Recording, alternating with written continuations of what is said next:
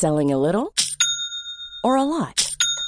Shopify helps you do your thing however you cha-ching. Shopify is the global commerce platform that helps you sell at every stage of your business. From the launch your online shop stage to the first real-life store stage, all the way to the did we just hit a million orders stage. Shopify is there to help you grow. Shopify helps you turn browsers into buyers with the internet's best converting checkout. 36% better on average compared to other leading commerce platforms. Because businesses that grow, grow with Shopify. Get a $1 per month trial period at shopify.com/work. Shopify.com/work. Even on a budget, quality is non-negotiable. That's why Quince is the place to score high-end essentials at 50 to 80% less than similar brands. Get your hands on buttery soft cashmere sweaters from just $60, Italian leather jackets, and so much more.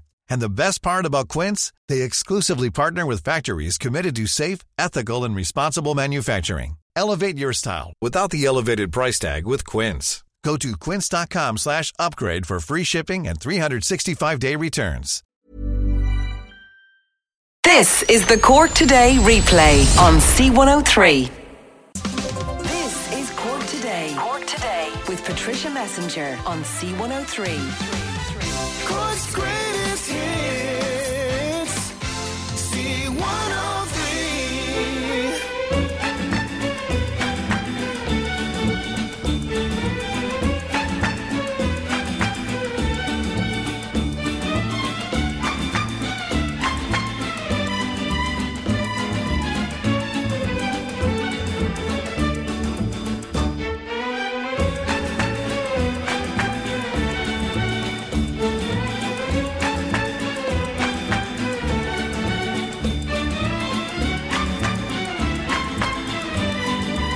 There you go. The tune that we will always and forever associated with Gay Byrne. May he rest in peace. And the very, very sad news yesterday afternoon, even though we knew he'd been unwell, and particularly I think when he didn't show up at his beloved wife Kathleen's latest book launch a couple of weeks ago, the writing was on the wall. We knew he hadn't been well. He was battling cancer, but I think the news still came as a shock, and there has been this huge outpouring of love and respect for the man, and he was loved and hated in equal measure. I remember him once talking about a survey that had been done many, many years ago when he would have been at the height of his radio and TV career with the Late Late Show, and there was a survey done where people were asked, who is your most loved living Irishman? At the time, I think was the question that was being asked. And Gay Byrne topped the list, and he was chuffed with that. But there was also a poll asked, who was the person you most disliked in Ireland at that time? And he topped that poll as well. Women had a tendency to love Gay Byrne. Not all men liked Gay Byrne. And, you know, Gay Byrne was the greatest advocate I think we women ever had back in the 60s, 70s, 80s and up into the 90s with his career on radio and on TV. He was there every morning in an era where men went out to work at 9 o'clock and the women switched on the radio, and who was in the kitchen with them but good old Gay Byrne. And there's, just as I say, there's this massive outpouring of love and respect for a man we will never see his likes of again, that is for sure. And we're looking for your thoughts and memories of Gay Byrne. If there was a particular interview that he did or a particular topic that he covered that stirred something or that moved you in some way, or whatever was happening at that time, it will stay with you for the rest of your lives. And it is because Gay Byrne was either on the radio or on the TV at the time. And I just took a quick look at the papers, just the front page of all of the papers, just to sum up the way the print media are thinking about Gay Byrne. The Irish Times have the man who held the key to the nation's secrets. And to me, that's probably the best of all of the titles in the papers today, because he did hold the key to the nation's secrets, and he unlocked many of those boxes. And what he released was very dark for many people and very troubling and disturbing for many people, but a lid had to be lifted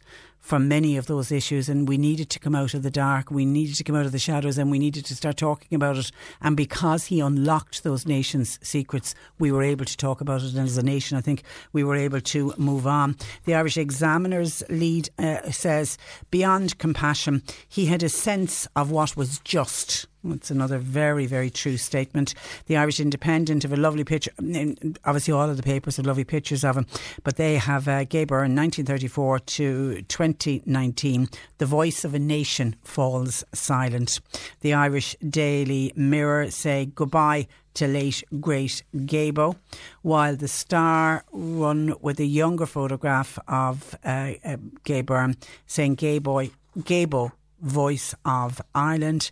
And the Irish Daily Mail say thank you Gaybo, the extraordinary life of the charming, thoughtful, humble genius who helped to change the nation. And the Irish Sun, I've lived my dream, with a lovely picture of Gay Byrne. As I say, they're just the headlines from some of the papers today. And on that one of I've lived my dream, Gay Byrne, it was only recently, it was probably, I think it was the last interview that he did. It was an interview that he did with fellow RTE broadcaster Ray D'Arcy, and he considered himself lucky, Gay Byrne did, despite being diagnosed with cancer late in life. He spoke in the interview about taking the diagnosis in his stride. He said, if you spend the rest of your life worrying about having cancer, you're going to spend the rest of your life worrying about cancer. He said you try to cope with it the best you can. You realise this is it. There is nothing you can do about it. You can simply cope with it or not, as the case may be, and the better way to do it is to cope with it.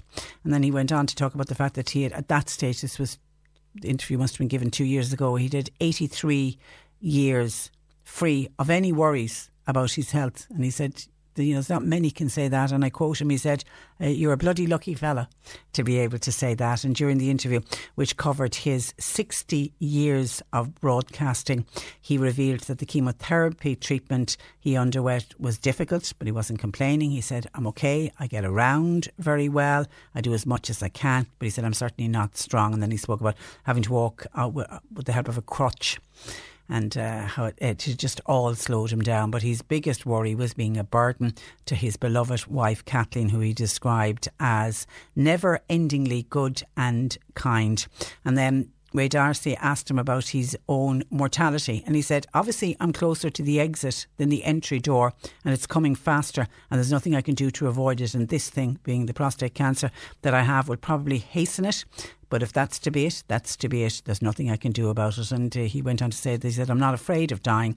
I've no fear of dying whatsoever.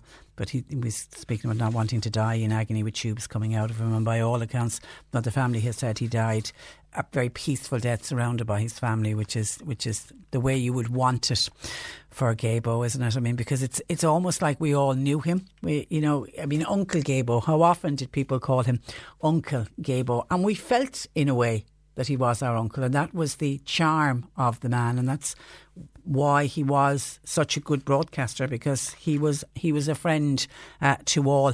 So if you're thinking back on Gay Byrne, all of the papers, many of them, by the way, are doing these really good pull-outs where various people are doing tributes to the man and their own memories of the man. And we're going to be doing something similar later on. We've invited John Creedon, our own John Creedon, to join us on the programme with his memories of Gay Byrne. He actually happened to be in Donnybrook in Dublin yesterday when the news broke.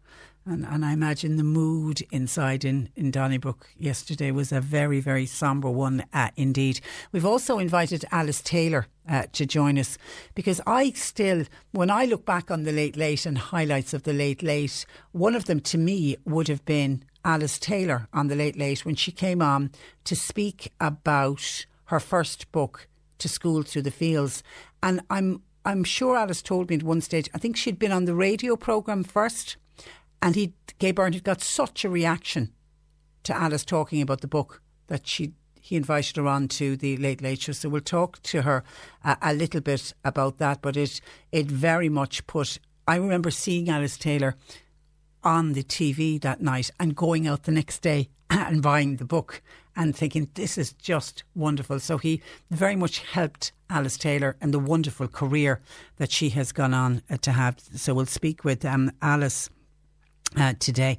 And then when I look back, the one interview I think from his radio programme that will always stand out for me, and younger listeners will be probably unaware of this story, and it was the Anne Lovett case, and it was back in the 31st of January 1984, and I can clearly remember I was actually babysitting for a friend of mine, and I was standing in the kitchen of her house, and I must have been doing baking or something with the kids, because I can still see myself. I think I was making pastry for tarts or something, and Gay Byrne comes on the radio, and that signature tune would have played at 9 o'clock on that morning, the 31st of January, and he started to talk about this story that was unfolding from Granard in County Longford, and I hadn't even heard of Granard. I didn't even know where it was, and the story that was unfolding was the story of a 15-year-old schoolgirl wearing her school uniform, a young girl whose name we all got to know, Anne Lovett, and she had died giving birth to a baby boy, and it was a full-term baby boy, and she had given birth in a grotto in Granard in County Longford in her school uniform, and she had been discovered by two other schoolboys on their way home. They took a shortcut through the grotto to go home that afternoon, and they found Anne Lovett, and obviously alerted the services, but Anne Lovett had already passed away, as had her baby. And Gay Byrne started talking about that story, and he sent a reporter down to Granard, and even to this day people in Granard don't want to talk about Anne Lovett and don't want to talk about what happened in the lead up to that time and at that time, and what happened afterwards. I suppose it's a sense of embarrassment.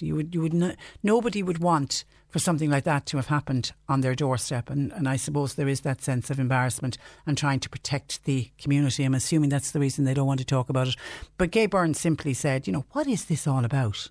What is this all about? That here we are in 1984, that a 15-year-old girl in her school uniform can die giving birth to a baby in a grotto in the middle of a rural village.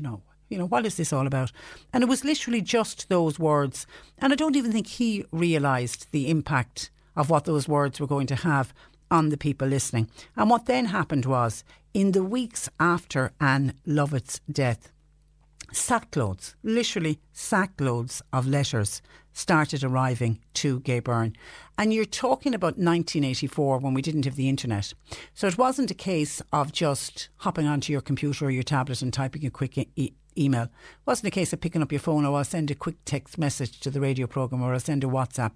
You had to sit down, you had to put pen to paper, you had to address the envelope, Gay Byrne, RTE, Donnybrook, Dublin. You had to go to the post office, you had to buy a stamp, and you had to post it. So there was a bit of effort involved if you wanted to interact with this programme on this particular topic. But women did, and they did in their thousands, because literally sackloads of letters arrived, and the women were outlining the devastating impact of their own secret pregnancies, almost trying to answer that question, what is this all about? You want to know what it's all about, Gay? Well, listen to what happened to me. And women wrote about becoming pregnant, and it wasn't a case of a lustful relationship with a partner or with a man in all cases. In many cases, women wrote about how they'd been sexually abused. Women wrote about how they became pregnant because of rape. They wrote about how they became pregnant because of incest. And these were women who were never, ever able to speak about what had happened to them. And they were the ones that were forced to feel shamed because they became pregnant. And then there was the secret pregnancies. Many of the babies ended up being adopted. Some of these women would have ended up in the mother and baby homes. Some would have ended up in Magdalen laundries. But it was just endless the amount of letters. And Gay Byrne decided, we'll broadcast the letters. We will read the letters out. So there was himself, and then there was two others. There was a male and a female They were actors, I'm sure. I have it in my head that one was Colette Proctor, but I'd have to get that double checked. And they sat in the studio and they literally, Gay would read a letter, the male actor would read a letter, and the female would read a letter. And they just read letter after letter after letter. And the letters literally stunned this nation. But what it did was it started a conversation about teenage pregnancies and about women becoming pregnant who weren't married, born out of wedlock. I mean, it's hard to even use the terminology today. But what it ultimately did was it went on to dispel the stigma and the shame. And even if the pregnancy was as a result of a loving relationship, so be it. What was it at the end of 9 months? A life. That's all it is. Nothing to be ashamed of. No stigma. Nothing. Get over it. Move on. And thankfully, as a country, as a nation and as a society, we have moved on. But we've moved on because Gay Byrne had the foresight to realise when those letters arrived, we need to share these letters. We need to read out these letters. And obviously there was no names used on air, because at one stage I heard that one of the producers on the show said, oh, these would make a great book. And Gay Byrne said, no, they would make a great book. These women have written to the show because they want their voices to be heard. So because he felt the best way was to put them out on the radio. And I think it got out to way more people by reading the letters out, rather than, yes, it would have made a great book, but it would have got to a much smaller audience. He knew what he was doing. He was clever in the way that he did it, but he did it for all the right reasons as well. So that, to me, from a radio point of view, that would be my standout moment. And then when you look at the Late Late Show, I mean, there's just so many interviews on the Late Late Show. One, I think, and it has to be mentioned, and I think Gay Byrne would want it mentioned because he would always be the first to point out his own flaws, was when he got it wrong. And hand on heart, he got it wrong with Annie Murphy. Remember Annie Murphy? She rocked the Catholic Church. And I'm shocked to see that this was 25 years ago. Annie Murphy revealed that she had had a child with Bishop Eamon Casey. For 18 years, Bishop Eamon Casey had been making child payments to her. And of course, the big scandal from the money point of view was some of the money had come from diocesan funds in Galway, even though it was all subsequently paid back by friends of Bishop Eamon Casey. She then wrote a book revealing the affair, and the book was called Forbidden Fruit. So Gay Byrne decided to invite her on to the Late Late Show to talk about the book. And she said at the time she wanted to expose his vow breaking and to make him publicly acknowledge his son.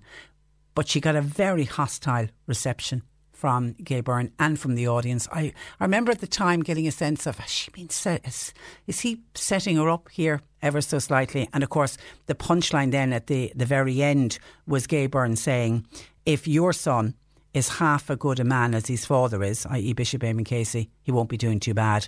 To which Annie Murphy then said, I'm not so bad either, Mr. Byrne. And that's when she got up and she walked off. I think he was wrong in the way he handled Annie Murphy. He very obviously was a very close friend of Bishop Eamon Casey, and there's something noble about backing your friend, but he got it wrong with Annie Murphy. And I've subsequently discovered that after the interview, because there was a huge backlash against him over his handling of Annie Murphy, particularly by women. Some people thought he was right to do what he did, but I think the majority of people saw what he did was wrong. He went and found her in the studios before she left Donnybrook and he apologised. So I think he knew instantly that he'd got it wrong, that this was her story to tell, and you can't put it all on the woman. And what got to me at the time when he did it was he'd been such an advocate for women, and suddenly he was pointing the finger of blame, and it couldn't possibly be Bishop Eamon Casey's fault. It had to be the fallen woman's fault instead. But as I say, he knew when he was wrong and he admitted it, and that's the mark of the man as well. Anyway, if you have memories of Gay Byrne, as I say, particular standout interviews, we would love to hear from you.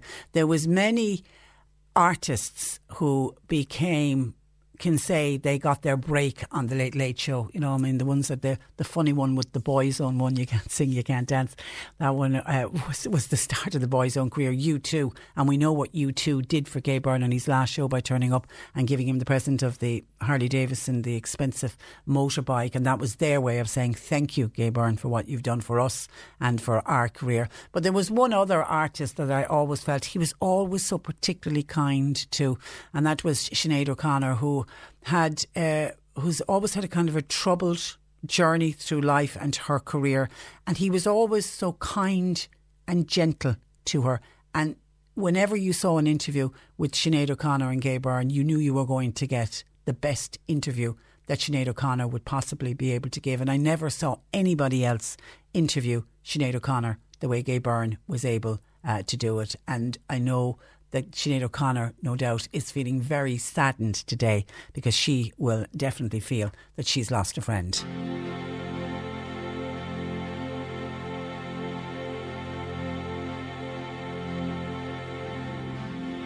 It's been 7 hours and 15 days since you took your love away.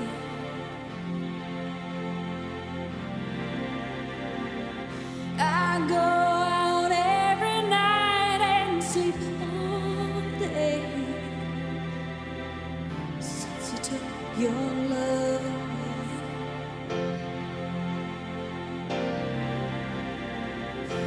Since you've been gone, I can do whatever I want. I can see whomever I choose.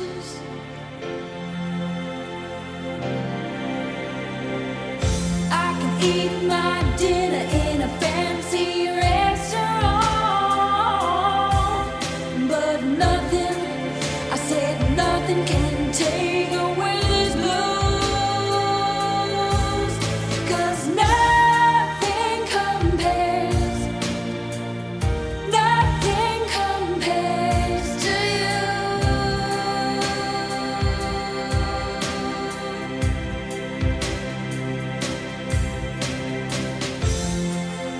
Been so lonely without you here, like a bird without a song.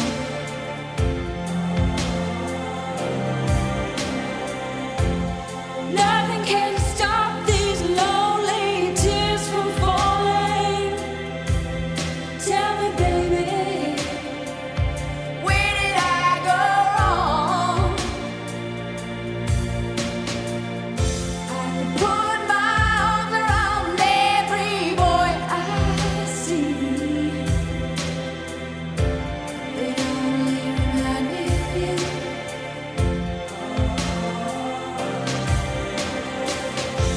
I went to the doctor and guess what he told me? Guess what he told me? He said, girl, you better try to have fun no matter what you do.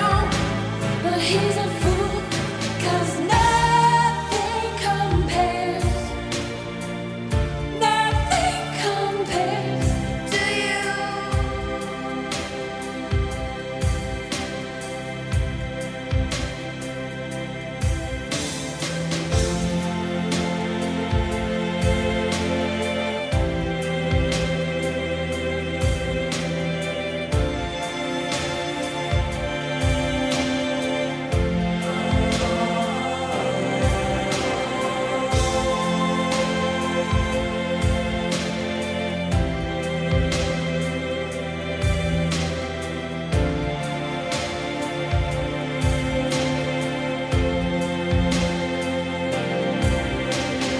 All the flowers that you planted, mama, in the backyard,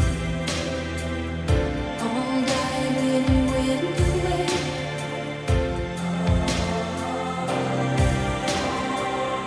I know that living with your baby was sometimes hard,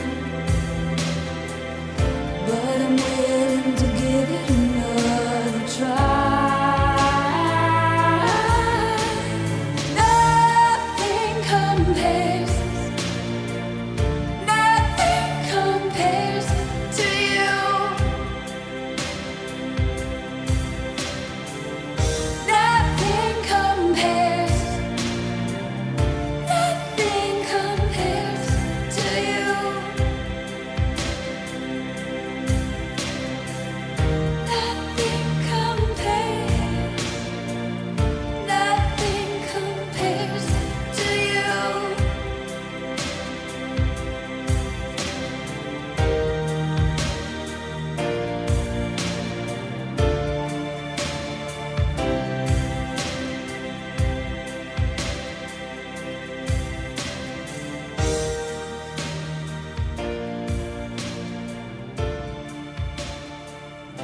That's Sinead O'Connor on C103 and Nothing Compares to You. And that's what an apt song to play for the late great Gay Byrne. Some of your comments coming in. Mike in Bantry says Gabriel Mary Byrne was a great man. We'll all miss him, says Mike. And thank you to somebody calling me the Queen of the Airwaves, and a beautiful text which I will decline reading out, but thank you. Thank you.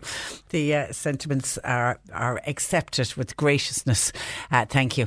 God rest Gay Byrne, says another texter. Both himself and Father Brian Darcy are, in Brian Darcy's case, the two best people that were ever born. And there were some wonderful interactions between Gay Byrne and Father Brian Darcy on the programme. They were interviews. They were standout interviews as well. And one thing that struck me was, and I saw it written down, I read so much about Gay Byrne yesterday, he would never allow any of the production team or anybody working on the Late Late to reveal who was coming on the show. You know the way every Friday morning when the Late Late show is on now, you'll hear Simon on the Breakfast Show say, oh, I'm coming up on the Late Late show tonight, and they'll call out, you know, all of the different, RT will have revealed who the guests are. Gay Byrne refused to ever allow it to be said who was coming on the show. And I'm thinking the idea behind it was that held the viewer, because you were always afraid, even if something came on that you found there was a little bit boring or it was a topic that you weren't that interested in, you kind of hung in there. They'd go to the ad break, and sure, God knows, you never know who'd show up in the second or the third part. And because he didn't sell what was coming up, I think it worked. I actually do think it worked. I think it held you there much longer than if it was something that, you know, oh, no, I'm not interested in any of those particular guests. I mightn't watch it at all. Good morning. Here's another texter. Gay Byrne. What a lovely man. Every morning when his signature tune came on, time to grab the school bags and drive to meet the bus for me, back to listen to Gay as I did my housework. I loved his programmes, also particularly loved the Late Late shows. He enlightened a lot of people. He was a man ahead of his time. Gay, there will never be another you. And that is absolutely for sure. He certainly was way ahead of his time. And Patricia, those letters that you spoke about, the Anne Lovett letters, they should be put in a book now. They should. I wonder if they, where are they? Are they in the bowels of the building somewhere in RTE? Mary says, Patricia, my standout memory of Uncle Gabo is the night a man danced and Gabo standing there saying, and you broke your back. I think that was black and white, wasn't it, as well? I think I've seen it on a clip, you know, when they show the old clips of it. And somebody else says, when I'm speaking about Annie Murphy, saying, where is Bishop Eamon Casey's son now? Peter Murphy, I don't know. He was in Ireland at one stage, I know, and wasn't he doing a bit of modelling? I'm unsure. I'll see if I can do a quick search later on and find out where he is, but I don't, off the top of my head, I don't know where it is.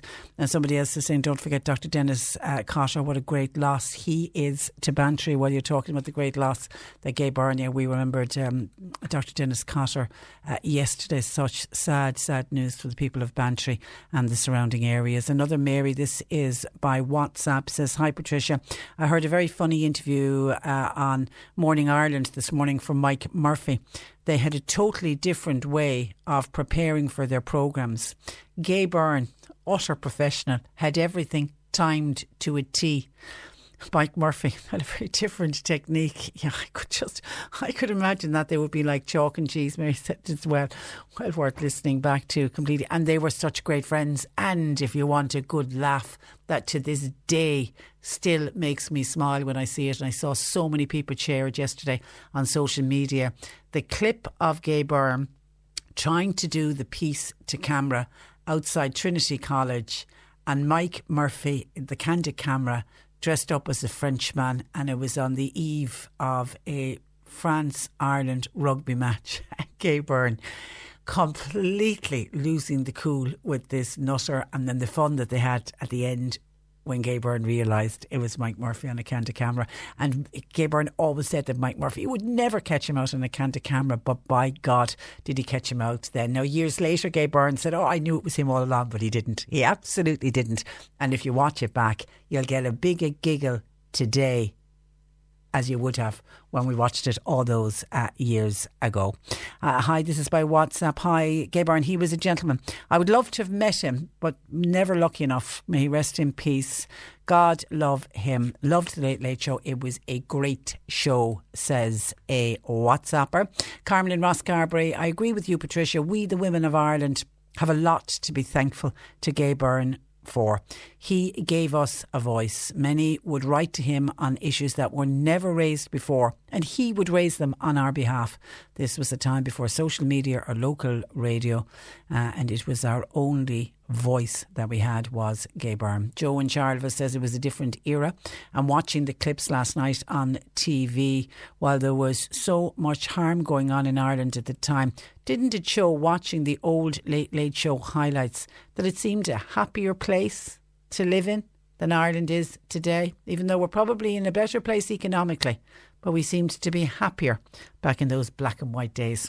And Graham Norton has tweeted, so very sad to hear about the passing of Gay Byrne. He was a giant in broadcasting. He showed us all how it should be done. Generous, funny, informed, and more than anything else, completely at ease on air. My thoughts are with Kathleen and the girls and a nation that adored him. Well done, Graham. That's a lovely message from Graham.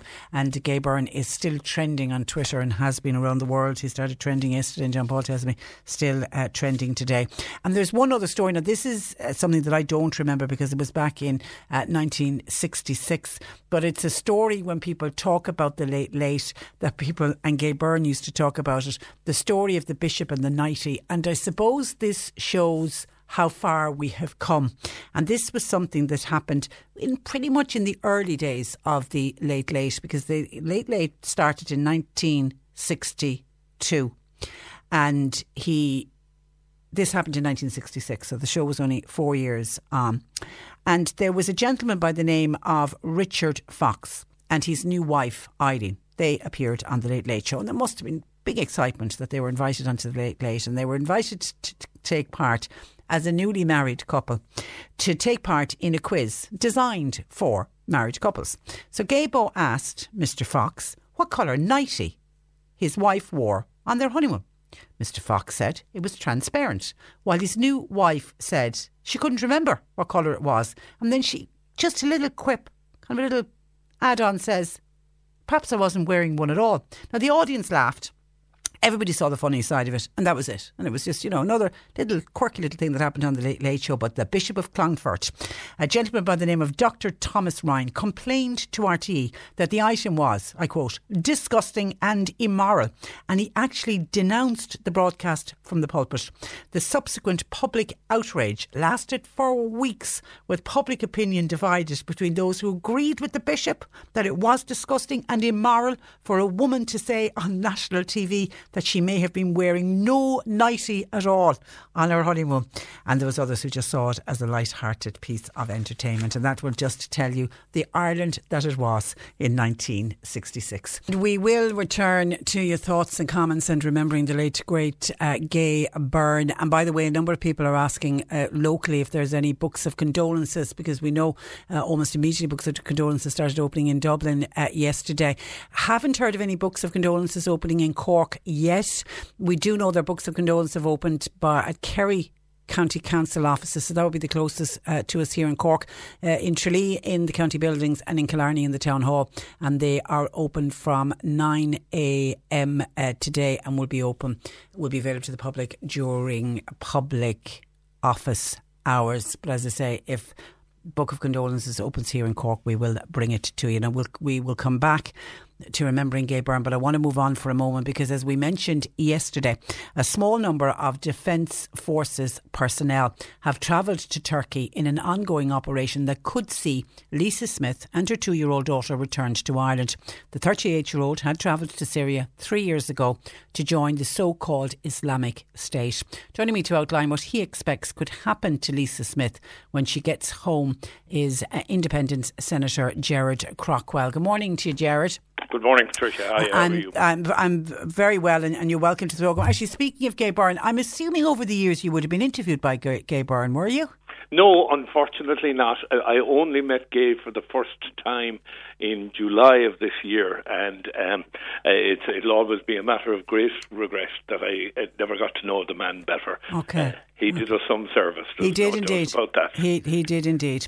Now, speaking with regard to Lisa Smith, speaking firstly from your army background point of view, are the Defence Forces personnel in any danger travelling to the Turkish-Syrian border to escort Lisa Smith home? Well, the first thing I've got to say to your listeners is it's absolutely outrageous that this story broke in the middle of an operation, and that may have put people's lives at risk. And I know that your station didn't break it, and I know that you're merely doing a public service now by discussing the matter, and I very much applaud you for that. I don't believe that the Ranger Wing that are out there are in an operational capacity, if you want. I think they will be more in an advisory capacity in supporting the Department of Foreign Affairs as we seek to try and extricate this lady and the child she alleges is hers, to bring both back to Ireland. Do you believe it's the right thing to do? I believe if the child is indeed hers, and I have no idea, no way of knowing other than what we've been told right now that is the case. The child is my primary concern. The child needs to be brought back to Ireland, although the child's citizenship could be claimed in the UK and in Syria as well for the child. But listen, Ireland is a caring nation, and I think we need to bring that child back here where it can be safe and where it can be brought up. But you wouldn't suggest bringing the child back without the mother? No. Miss Smith will have to come back, but when she comes back, she will be a person of interest to the Garda Síochána, and I think it will be a long and protracted case when she returns, first and foremost to establish what precisely she got up to while she was there, because there are serious questions to be asked. Secondly, the level of radicalisation that she has gone through, can we be certain that has been purged? And thirdly, can we be sure that she is not coming back to radicalise other young people in this country?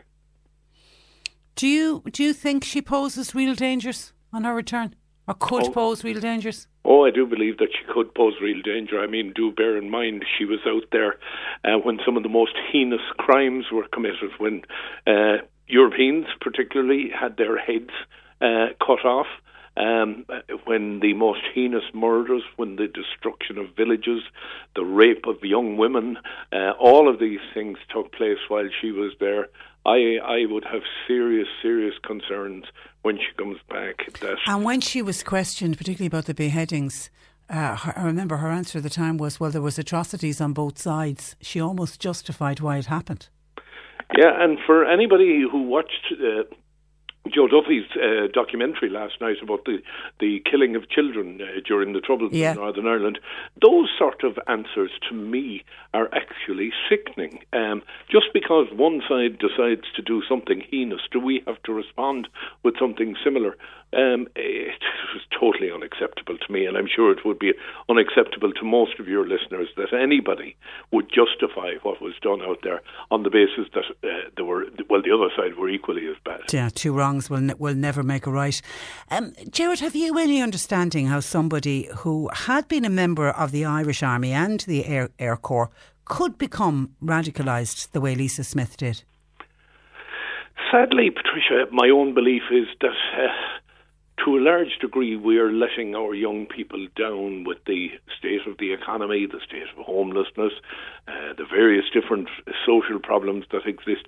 And I think it's probably easy enough to radicalise people should you set out with the goal of doing that. People are struggling, looking for leadership in the world, and there is none. And people tend to migrate towards very strong opinions, if you want, at a time when leadership is absent in the world.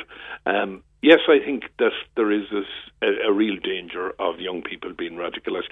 I mean, last night I listened to a man speak down the country about the migrant issue. And by the way, I don't refer to the people coming to the country as refugees. The refugee is a very different individual entirely. The migrants that are coming, in the main, are economic migrants, and who in Ireland can turn around and criticise that? We've spent generations being economic migrants, so I can understand people wanting to come to countries like Ireland.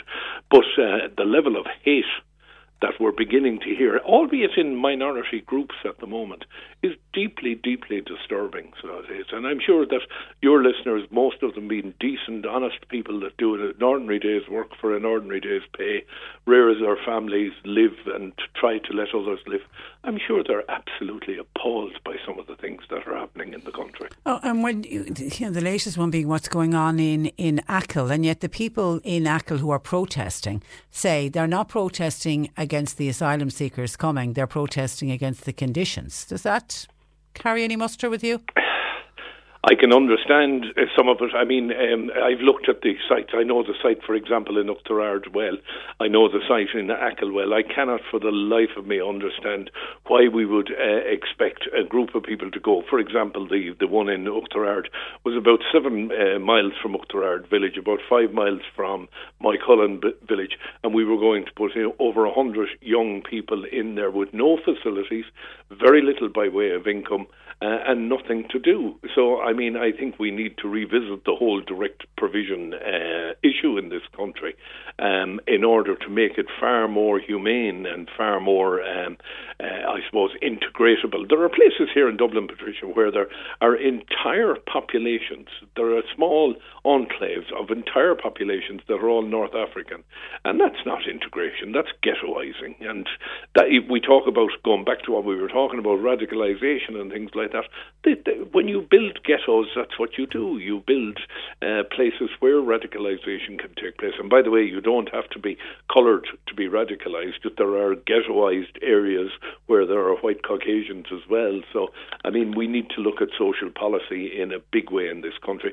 I think we're going to learn an awful lot from Miss Smith when she comes back. Yeah, you see, that's the one thing, you know, when this all broke and we realised that here was one of our own was out with ISIL, and at the time appeared that she wanted to come home. That struck me straight away. You know, if she's willing to open up and really bare her soul and say what happened, we could learn so much in the hope that we could stop other young women and men becoming radicalised. Absolutely. No, you've hit the nail on the head. I mean, that is the one positive about bringing the lady home is that we should be able to, if you want, debrief her, find out where the radicalisation took place, find out who was behind it. One of the interesting things in Irish society in recent years is you and I probably, well, certainly I was brought up in a very Catholic Ireland where we lived by a set of mores, rules, if you want, that controlled our lives. Then we had the complete liberalisation of the country, and now we have young people looking for strict religious or strict sects where they can limit it in what they can and cannot do, and that's a rather interesting change in society. Yeah, it is indeed. All right, listen, Gerard, pleasure as always to talk to you. Thank you for that. Thanks for joining us. Good morning to you. That is Senator Gerard Craughwell joining us, and I was really interested in Gerard's views because of his own army background as well, but just, you know, I do think a lot can be learned from Lisa Smith. I know yesterday when we spoke about her, there was many people felt that what the army going out, we shouldn't be doing it. This is taxpayers' money's going out. We could be putting some of our army personnel in danger by sending them out to the Syrian-Turkish border. And then when and if Lisa Smith does come home, because it will depend on if she wants to come home as well, and if she wants to come back to live in Ireland, what dangers does she pose, and will she have to be monitored? Will she be monitored for the rest of her life? And what way is that to live? I suppose only time will tell. 1850 333 103. John Paul taking your calls, text or WhatsApp 0862 103 103. The C103 Cork Diary is a free service to help non-profit organisations all over Cork. So, if you're a community group or a charity that's holding a fundraising event or meeting, send us the details at least 1 week in advance and we'll tell Cork all about it. Email info@c103.ie. The Cork Diary. With Cork County Council, supporting businesses, supporting communities, serving Cork. Visit corkcoco.ie. C103. This is the Cork Today replay on C103. This is Cork Today. Cork Today with Patricia Messenger on C103. Cork's greatest hits. C103.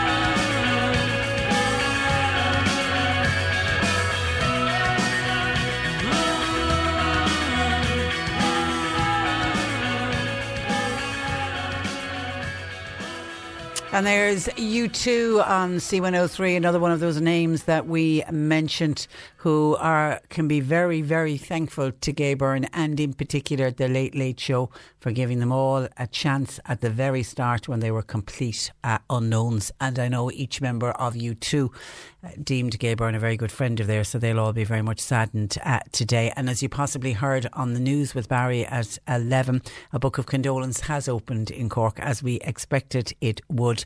And from today, there is a book of condolence opened at the atrium at Cork City Hall. It's been organised by the Deputy Lord Mayor of Cork, Councillor Fergal Dennehy, on Anglesey Street in memory of the Irish television legend Gay Byrne. So if you're in and around the city, pop into the atrium at Cork City Hall. As of yet, we haven't heard of a book of condolence opening in the county. Maybe it will. If anybody knows of one, please let us know. 1850 333 103. Continuing to get a lot of texts and calls and emails in about Gay Byrne. Let me bring some of them to you.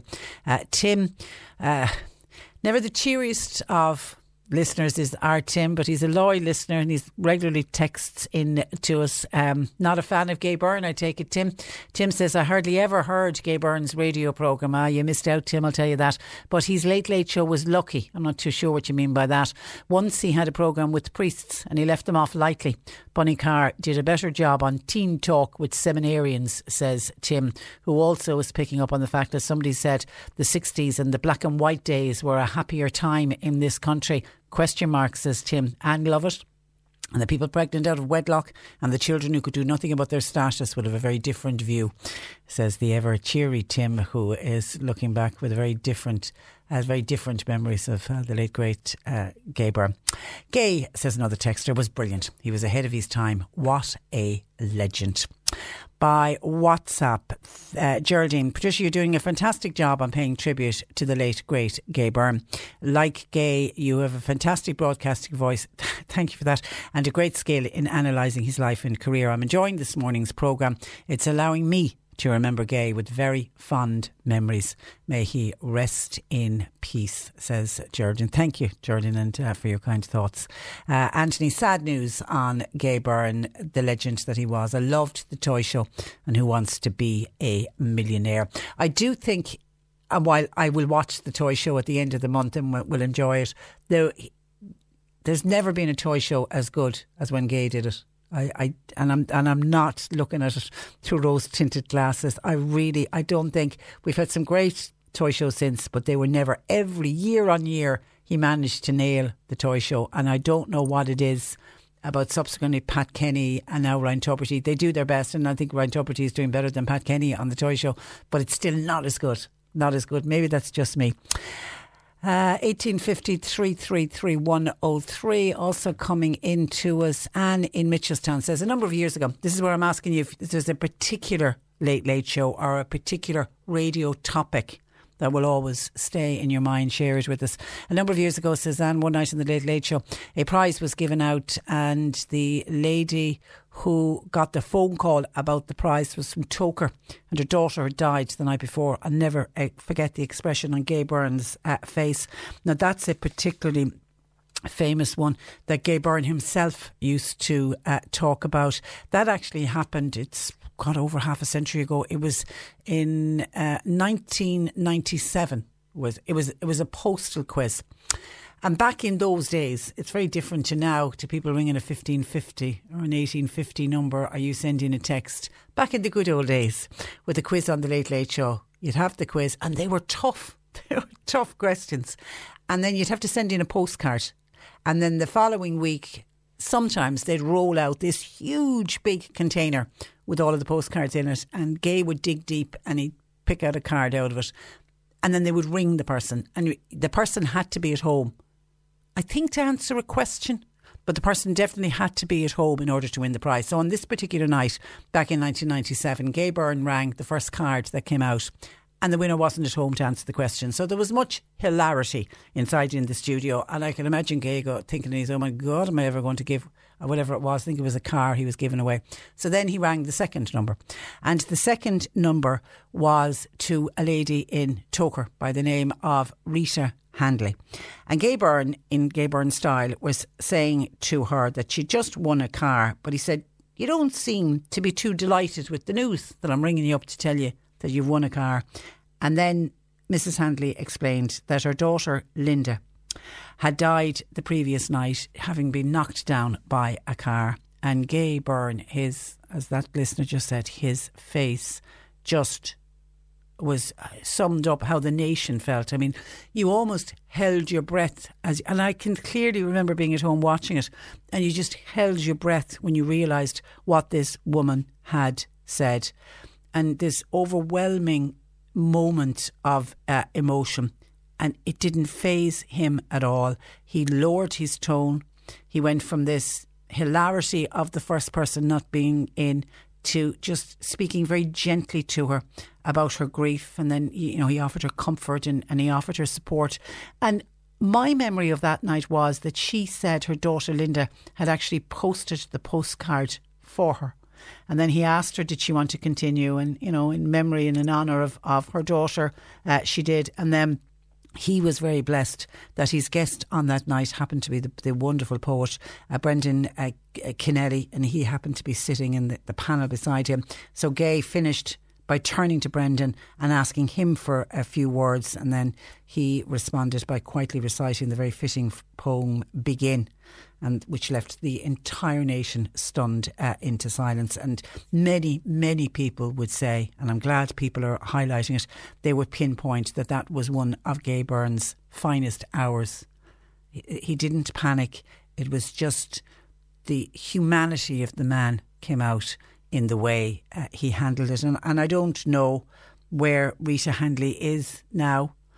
If she's still alive and still living in Togher. No doubt there are family members, but it was one of those rare moments of broadcasting that I certainly will never forget. And I think, like that listener who contacted us, Anne in Mitchelstown, it's one of those events that just sticks out in your mind. You'll never ever forget that moment.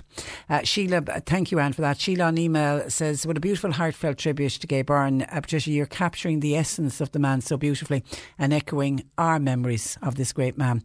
Gay Byrne deserves some kind of a lasting tribute, such as an award or a charity in his name. Thank you, Patricia, and the team at C102, 103 for all your good work you do. Thank you, and thank you to people that are saying nice things about us as well. We really do appreciate it. On a lighter note, then, Tom in Doneraile says, going back many years when Gay was on Radio Éireann, Gay was doing an interview. It was April Fool's Day, 1st of April, and the Gardaí arrived, and it was an April Fool's Day joke, obviously, arrived into the studio and they arrested Gay Byrne and they walked him down the street with Gay protesting his innocence and defending his programme, and I don't know what they were arresting him for. But anyway, he was taken away and it was all an April Fool's Day joke. But the word got, obviously people were listening to this. Garda stations across the country seemingly became inundated with calls asking for Gay Byrne to be released. Isn't that just incredible? I don't remember that story, but it's a terrific one. And President Kennedy says, Tony in Doneraile says, it's not what your country can do for you, but it's what you can do for your country. And Gay Byrne achieved that, and by God he did. He achieved that and much, much more. Let me go to the phone lines where Brendan in Bantry joins me. Good morning to you, Brendan. Good morning, Patricia. Your best Late Show memory, please. Yeah, it was the one from Cork Opera House. I think it was 1982 that he had all the Cork celebrities on. And it was very rare that they took the Late Show out of Dublin. That was one of the rare times they did it. Very rare, yeah. And I remember Gay Byrne came out, and normally the before there was a lot of material in it. But this night he came out and he opened the folder and it was empty. And he said he didn't know what was in front of him. And like it was one of the best lates. I can remember, like he had Paddy Comerford, Joe Lynch, Bill O'Connell, Neil Toby, and Jan Moya. All the great comedians. All the fantastic Cork characters. They were brilliant, yeah. And they were ones that, we in Cork knew and loved, but the nation knew and loved them. They loved them, yeah, and Gay Byrne loved them, and like it was laughter from start to finish. Yeah. Wasn't it? And they were the best shows when he had comedians on like that. Oh, they're brilliant, yeah. And the way he could bring them out and talk to them. Like it was, he was brilliant, Gay, and he was like everyone in Ireland. Everyone loved him. But that particular show stood out for me anyway. It was, it stays in my mind. Yeah, we'll never see his likes again, that's for sure. Never again, no. And you've got your own sadness, Brendan, in Bantry with the sad loss of Dr. Dennis. Dennis Cotter is right. Oh, my God. He'll be sadly missed. There's another man whose likes we'll never see again. That's quite true, Patricia. Quite true, yeah. Great man. His removal is today now, actually. Is it? May he rest in peace. And once May he again, rest in peace. Sympathies to his family. Brendan, thank you for that. Thank you, Patricia. God bless. Thanks for joining us. Bye-bye. And actually, John Paul says that opening video is on our C103 Facebook page, the one that Brendan's talking about, when they decided to take the Late Late Show out of Dublin and bring it to Cork. And I wonder, was that Gay Byrne's decision? You'd wonder who made that decision, but it was fantastic, and it was one of those great late shows that a lot of people remember very, very fondly, and it was literally a laugh a minute. And I loved when Gay Byrne did the funny interviews and the comedians.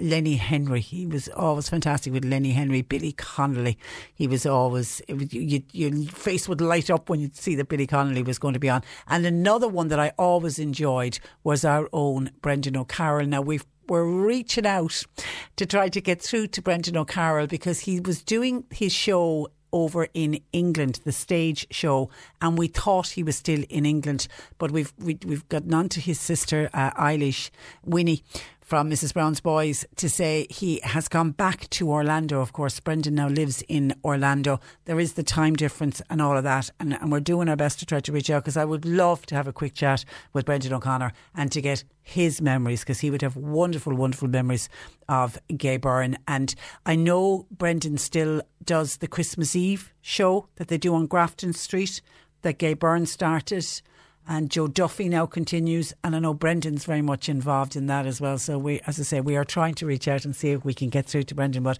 we've just heard that he is in Orlando, so we may not be able to get through to him. Marion Mallow on the toy show says Gay let the children play with the toys, and the Tubridy show is turning into more of a talent show than a toy show. They've all of the toys, but the show is so very different. I would say to Ryan Tubridy to have a separate night for talent only and just let the children play with the toys. That's what Gay Byrne did. It was all about the toys, and it was all about letting the children play with the toys. And they've changed the format, and it has now become a brilliant children's talent show, can I say. It shows the fantastic talent that we have in this country when it comes to our young people. 1850 333 103. John Paul takes your calls. Text or WhatsApp 0862 103 103. C103 Jobs. CE Tree Services, they're looking for ground staff for immediate start. Experience would be preferred, but it's not essential. And we also are looking for a part-time taxi driver that's wanted for a school run in the Charleville area. Plumbers, labourers and electricians are wanted. And Brookfield Care Centre in Leam Lara, that's near Watergrass Hill, they've got vacancies for kitchen assistant staff and health care assistants. You'll find all the details and more job opportunities by going online now. Just go to c103.ie/jobs for more. This is C103. You're listening to Cork Today on replay. Phone and text lines are currently closed. Now, I once read that Gay Byrne never had the intention to change Ireland, just entertain Ireland. But unlike any other broadcaster, he did change this country. He was fearless when it came to handling topics, and nobody else wanted to talk about or nobody else wanted to face up to. He always asked the right questions, and above all, he allowed the voices to be heard. And as many are saying this morning, we'll never see his likes again. Our own John Creedon joins us to remember the legend that was Gaybo. Good morning to you, John. Good morning, Patricia. Now, I suppose at a time like this, everybody has something to say, and whether it was a kind of a voice on the kitchen window in the bungalow over the years, everybody has some memory about something Gay Byrne said. And of course, over the years, as you know, in a trade like this, he will have met thousands and thousands and thousands and thousands of people. So many people, I think, today will be recalling their encounter with Gay Byrne, or the night they were at the Late Late. And it's interesting, the amount of people that I've heard who met him, whether it was on holidays in Donegal, or as you say, met him as part of the Late Late Show, or met him through work. Everybody talks about the charming man that he was. He had time for everybody. Yeah, very well. You know something? I'm not sure he had time because he never had. He didn't indulge foods. He didn't engage in small talk in the corridor. Hello, and he was sailing past. So the man couldn't, clearly because of his position in Irish society, stop and spend forever talking to everybody all the time. So he had some brilliant knacks for gliding around the world. He would wear a hat betimes. He would wear a pair of glasses betimes, so he could sail down Grafton Street unmolested, so to speak. But he was always courteous, I have to say. Yeah, mannerly. What a handsome man as well. I mean, just dapper, handsome, groovy. So I can see why people just gravitated towards him. He was, in so many ways, part of the modernising of Ireland. He was one of the great forces in the growing up, I think, of our country. And over the 30-odd years that I'm with RTE, we would have had numerous encounters over the years, most of them very short, but I always found them encouraging, and he always spoke to me in a Cork accent. Hello, young John Creedon, how are you? But he was, as you said, a great lover of comedy. That's only come out really the last 24 hours, but he did. You mentioned the Lenny Henrys and the Spike Milligans. I remember being a kind of a much lower league comedian as Terence on the Jerry Ryan show. Yeah. Someone tweeted me a video last night of myself with Gay Byrne and Jerry Ryan, two legends who are no longer with us, soup and silence. But he did love comedy. He loved a joke, and I remember one of the first, I won't say encounters, but I would have popped up on his radio show and on his TV show on a number of occasions over the years, and it was always very businesslike, and it was done, and it was it, and quick drink in the green room and gone. But I do remember on one occasion, it must have been Ash Wednesday or 1st of April or something, but there was something in the news about cigarettes and about quitting the fags. It was some other campaign that was launched back in the late 80s, and I was a new boy in there, but I was known for messing and for a bit of comedy and so on. And the producer said to me, would you do a prank call with Gay Byrne? I said, when? Like in about half an hour. I said, half an hour? I said, you have to write a script. You've got to come up with the idea.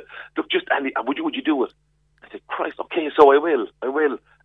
So phone me in 25 minutes and I'll be ready. Sure, I didn't know what to do, except Gay Byrne came on the phone and said, right, as you'll appreciate, everybody is giving out about the demon weed, how to kick it. We have a dissenting voice. This man, I think I gave my name as Ashburn or something.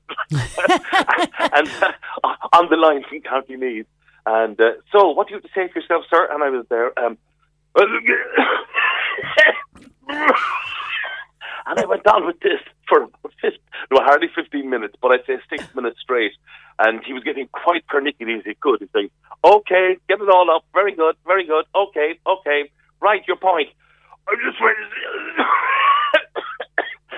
90 years. Give me 1 minute harm. And he got quite annoyed with me, right? And he kept it up. Okay, very good point taken. Thank you very much. I can see it's done you no harm at all. We'll take a break or whatever. But it was about 3 days later, I was crossing the campus and I saw him on the far side. He had, it was you. He twigged. He was saying, is that guy for real? You know, and he was told, no, it's not. It's John Creedon from next door. But anyway. But his own comedy timing. I mean, there's that famous piece that gets played every single Christmas. The making of the Christmas cake with a bottle of whiskey. Yeah. The Gay Byrne one. Brilliant. And the comic timing in that is incredible. Yeah, I suppose he comes from an era when presentation was a skill on its own, apart from what it is you were delivering, or apart from how brilliant the material was, or whether how grave the news was. It was about enunciation, and it was about pronunciation, the pause, allowing the other person to speak, which I've never been good at, but anyway. So he was actually a beautiful presenter, first and foremost. And then there was that intellect and that sense of humour. And funny, about the comedy, as you're talking there, I'm thinking to myself, secretly he probably wanted to be a comic. I remember reading in fact, I spoke to him about this, at the Gay Theatre. I can visualise it perfectly. You would always run into Gay and Kathleen Watkins together. And, they say behind every great man is a great woman, behind every great woman is a great man. And they were a perfect match. And they were just such a team, always together, right through his illness. But I remember one night in the Gate many years ago, having read the the autobiography, the biography. I think it was Deirdre Purcell. Deirdre Purcell, yeah. I think. Yeah. Yeah, but he said something in it about, my only regret, if I have any, is that I never specialised. I was always interviewing the comedians, and I was always brushing against news, but not actually doing hard news. I never did current affairs or prime time or tried my hand at being an actor. I did a bit of all of it, but never. I'm a jack of all trades and a master of none.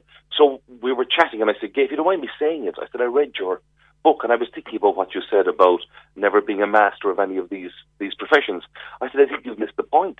I said, I think you're a ringmaster. Yeah. You're the best ringmaster on the planet. He could do it all. Crack the whip, you can keep the comedian going, you can play the straight guy to the comedian, you can throw a hard question in a layperson's terms to P. Flynn or whoever. And so in so many ways, that actually is a speciality. But I saw him listening and going, interesting. But so I think we've had a couple of our listeners remembering the Late Late Show that came from the Opera House in Cork. I heard you talking about that earlier on. That was quite a special one. It was. In fact, totally separately, a few days back, I don't know where I saw it again, might have been Twitter or something or online, I saw, someone sent it to me, a fabulous clip of Paddy Comerford's piece on that. And it was so funny. And again, I can see why Gay would have loved that. He would have loved that. And funny thing, again, this is just an opinion from a colleague rather than a close friend or anything like that. He had a very specific connection, like with working class, anglicised Dublin. And so sometimes when we look at the wheeze that is Irish society, I think a lot of us living in this part of the world, we kind of see it as being a Gaelic country where there's a graw for the Irish language, and sure, we all want to be free and independent and everything else. There was a part of the country called the Pale that was quite anglicised, with brothers and sisters fighting in the British Army, where you had a sister in the post office, and really the Brits had been here for hundreds of years, and isn't it grand when you stop? And so there would have been a view, quite an anti-Republican view amongst a lot of working class, which is kind of strange for us because your average poor farmer, the working classes of Cork and Tralee, and most of them would have had Republican leanings or certainly Gaelic leanings, whereas there was a whole swathe of those red brick terraces in Dublin that were quite anglicised. And Gay's draw, I think, was always to London, to Britain, to the BBC. We were lucky that we didn't lose him. To the United Kingdom or even to America as he once thought about. Absolutely, because he really was the vanguard of change in this country. I mean, with change have come some disappointments, I understand, but this was a drab country. Bob Geldof sang about police and priest and about a drab, wet, duffel coat kind of country, and it was. Not every. We've lost some great things. There's no doubt about that. Folklore is my great graw. I wish I was living back in the old days of my mum and dad, and they were all alive.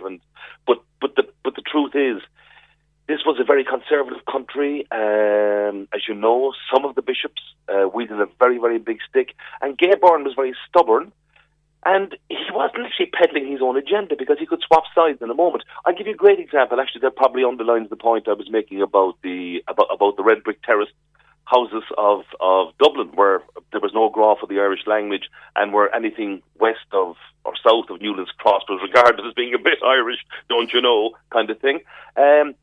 He wore the poppy, and he was under serious threat at the time when he wore the poppy. He wore it in his family's memory because he had lost uncles. His dad, or his uncle, had been in the Great War, and he defiantly wore the poppy.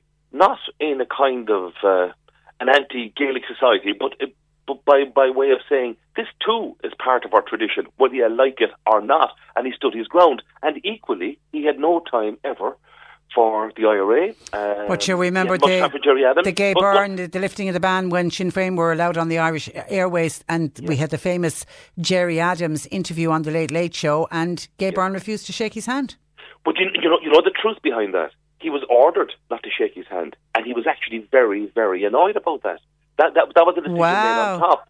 That was a decision made on top. Whatever else you do, you may interview this man, but you don't not shake hands. Be seen to be and that would explain why he stood as he walked in as well. Do you remember he was away, so it wasn't so awkward looking. Yeah. So I mean, he was a man of principle, and he was quite happy to stand up against his own. I mentioned earlier. I mean, to me, one of the times when he got it wrong was the Annie Murphy interview and the hostility towards Annie Murphy. But I found out afterwards he apologised to Annie Murphy that same night when he realised he handled that interview completely wrong, and that was the mark of the man that he was able to see. I did wrong here. Yeah, I suppose. I think his judgment, he may have jumped the gun a fraction there. He assumed, here's somebody with a story. I must take the other side of the story. And Eamon Casey was his friend. And there's something noble about backing up your friend as well. And people are talking about Gay Byrne when he did the Rose of Tralee. That was another. He was fantastic at that. He could do a live stage show like that totally in his ease. Well, you're back to good old-fashioned presentation skills again. And I mean, he had his very well honed. I read the last time I met Gabo was about, I suppose, 4 months ago, 5 months ago, something like that. And, maybe it's a bit more, about 6 months ago. I think it might have been last March or something like that.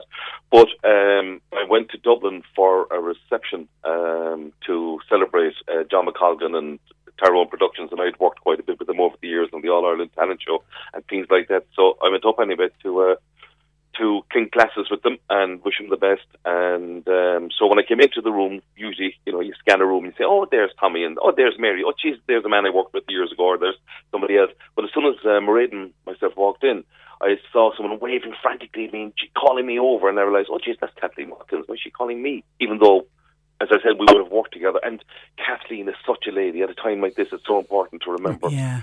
She is just such a beautiful person. She carries herself beautifully. I worked with her. I presented Live at 3 for a season pretty much with her. And I remember the first time we met, she said, you have little girls, don't you? And I said, yeah. I said, I have 4 girls. And how old are they? So I told her they're from 12 down to 3 or whatever. And are they readers? And I said, well, they're encouraged. I said, Nancy is a great girl for the books. I said, but mixed results. But with no further ado, on the Friday she came in with about 4 plastic bags bulging with free books that she had been sent to review, children's books. Yeah. And I thought, one, how thrifty to keep them and to put them to good use. Yeah. And secondly, how thoughtful to drag them in the car. That sums up Kathleen, who obviously we think of. She called me over now, so I went over, and Gay was there, and I have to say he was looking very poorly. He was literally out of hospital. He had just finished another course of treatment, and at first I didn't really recognise him. He just looked very frail, and his eyes were watering, and he was sitting there, hello, hello, Sonny, not a usual thing. And so I said, how are things? And she said, I'm delighted I saw you, she said. Gay and myself have been talking about writing to you for the last few weeks, and we just haven't done it. And I said, what's that? She said, we've been talking, haven't we, Gay? Oh, yes, we were going to write you. And I said, what's this about? Your travel show. We love your travels around Ireland. Gay is mad. And he said, oh, I love the old Vokes and everything else. And I said, hold on a second here. I said, I come from a place where you're meant to write to Gay Byrne, not Gay Byrne write to you. And so I was absolutely chuffed. But I said it to him before I turned away. I said, God rest her. I said, if my mom was alive and she heard you praise me like that, she would absolutely be knocked over with a feather. I said, her heart would burst with pride. Oh, well, something, I walked away with a lump in my throat. Well done. I knew how well he was, but it was also, literally, it was a benediction. It was a blessing from the master. So while, like the rest of us, he had his flaws and everything else, we will never see his likes again. I don't think media will. And you were, I know you were in Dublin. Did you go out to Donnybrook yesterday? Were you in?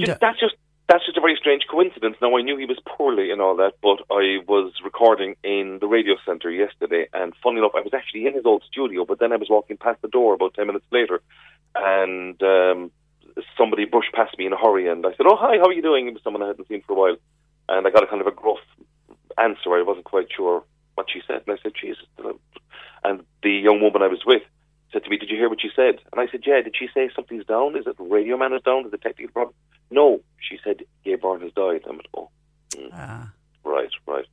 So I have to say, on the way back in the car from Dublin yesterday, I downloaded, or not downloaded, I'm a bit of a technophobe, but on Bluetooth I managed to get up his old show on Lyric FM. and just listening to playing jazz. So I had his company on the dashboard. So you came home with Gay listening to jazz. Yeah, he did his country some service, I have to say. You know, he annoyed people, he annoyed me at times as well, but he just, as I said, on the kitchen sink windows of houses throughout Ireland, he brought in opportunity, he brought in hope. There were people who were gay who didn't realise there was anybody else in the village who was. There were people who were in bad domestic situations.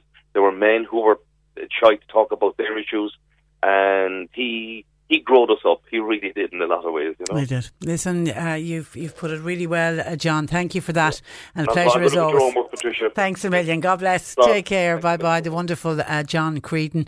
Andy in Newmarket. Gay Byrne's death yesterday marks the end of quite an amazing era in Irish broadcasting, and what an era it has been. I happened to be in the audience, said Andy, for a Late Late Show in 1985, and he was the consummate broadcaster.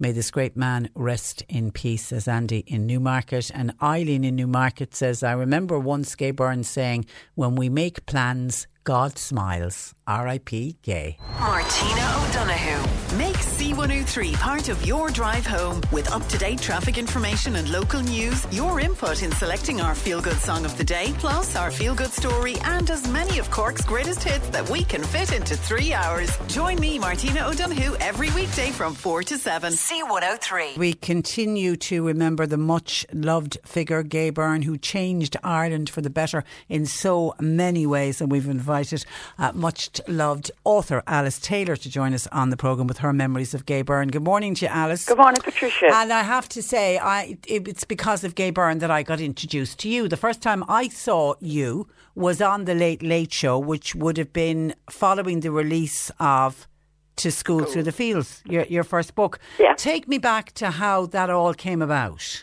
Yeah, well, it was an amazing, I suppose, really, Patricia. You said he'd change Ireland. Patricia, he changed my life. You know, with that interview, when I sent my first book To School Through the Fields, and that's 32 years ago next May, and Steve McDonough, who ran Bandon Books at the time, had said to me, how do you feel about publicity?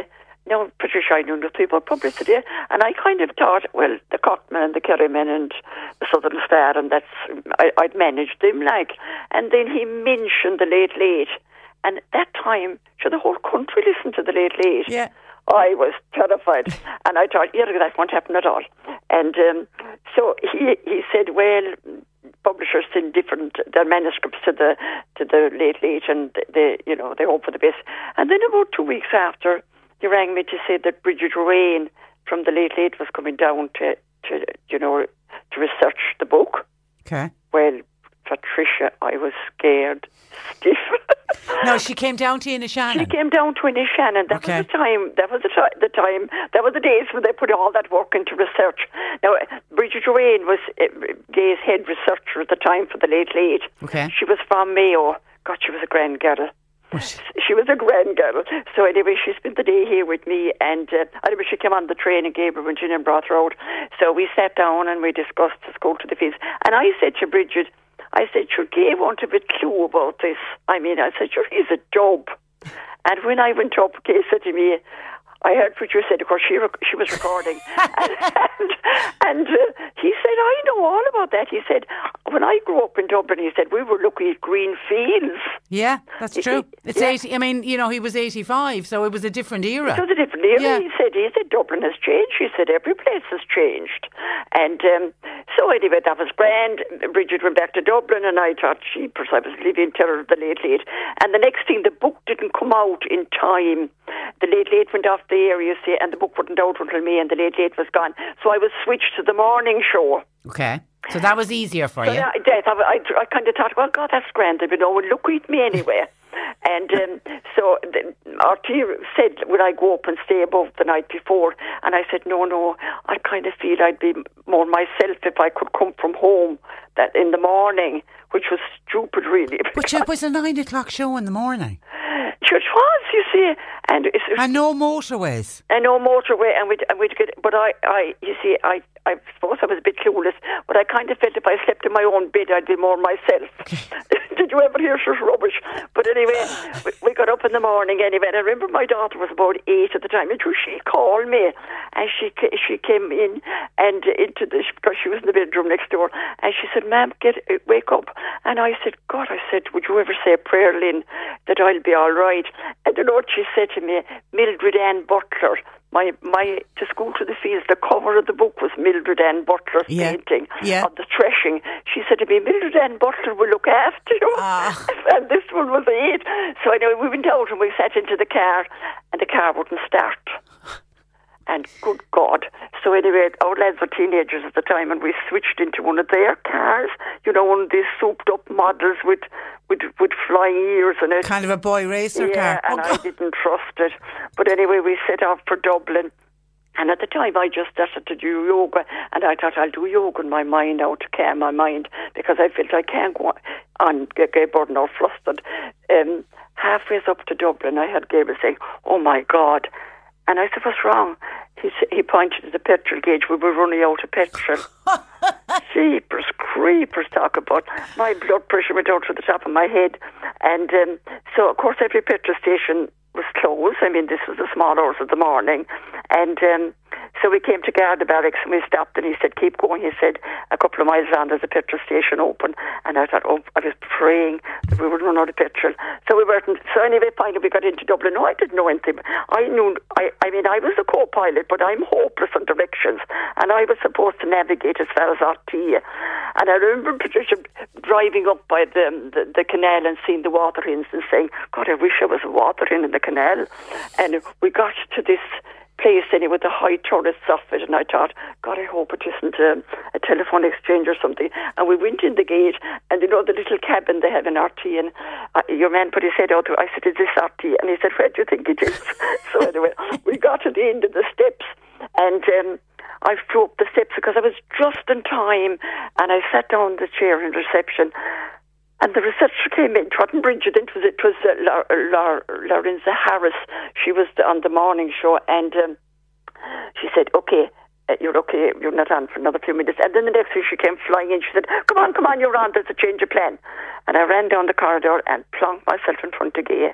I hadn't time to be nervous, Patricia, because I was just there. And he was super.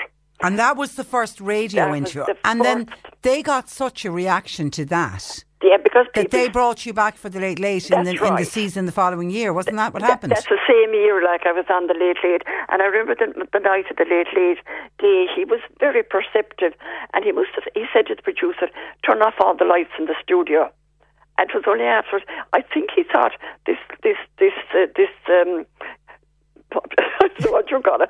kind of woman up from the country will be scared witches inside this big studio. He lowered the lights, and it was. I mean, he was so tuned into everything, and he was an amazing interviewer. And what I remember being at home in Clonmel with my late mother, and you appeared out onto the screen. And of course, as I mentioned earlier, in those days, Gay Byrne never said in advance who was coming on, so you never knew. Yeah. So kind of it went to an ad break, and next on comes Alice Taylor from Inishannon, and you start telling your story. And I remember being utterly captivated, and it's the one and only time I went out the next day and I bought your book.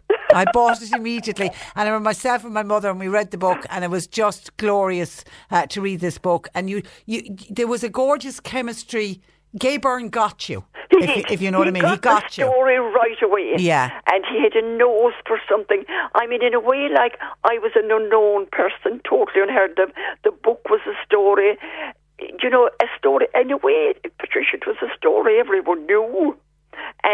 But when they heard it, I mean, one woman said to me, she said, "Sure, I could have written that myself, only I hadn't time." Yeah, but you didn't. You didn't. But he took that chance because he did.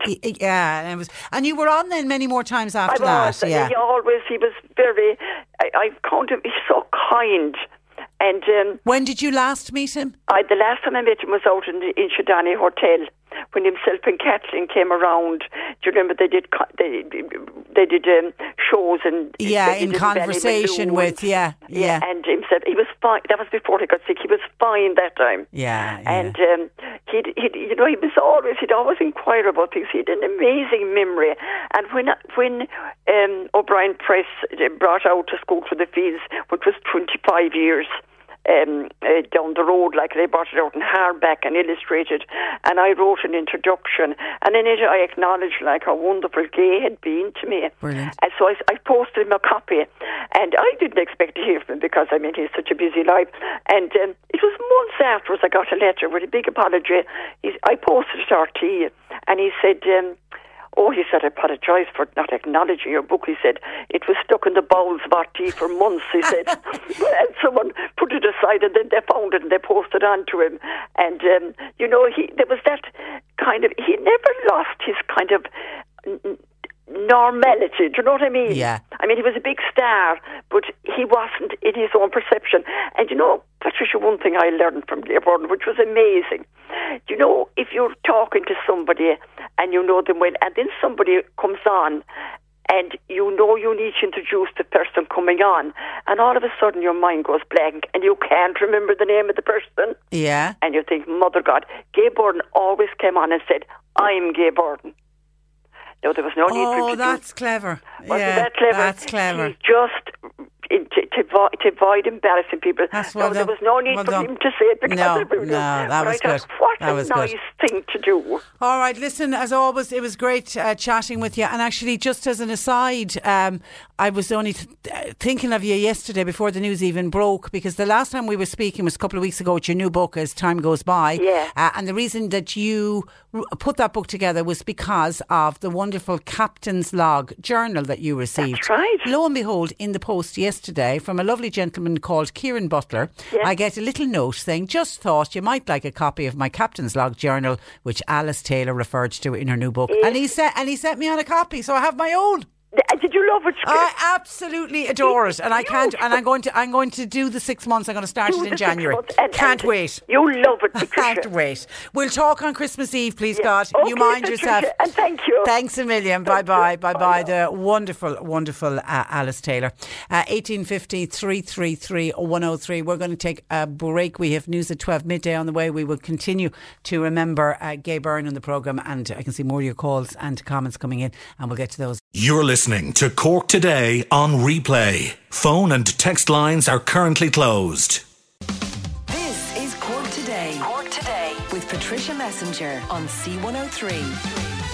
Cork's greatest hits. C103.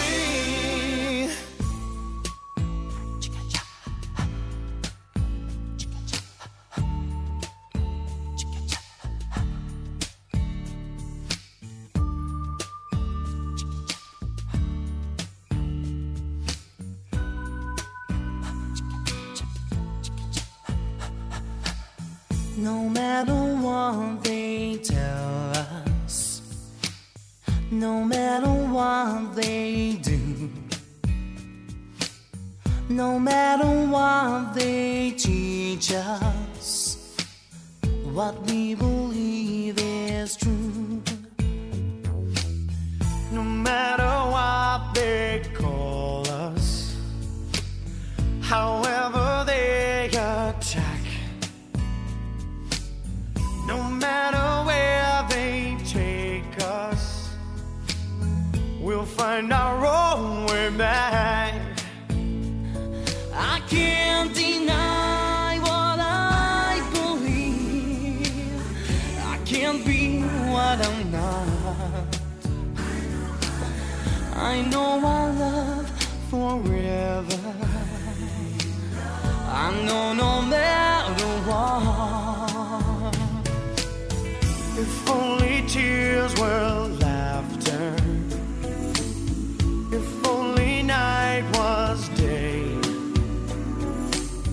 if only prayers were answered, then we would hear God say, no matter what they tell you,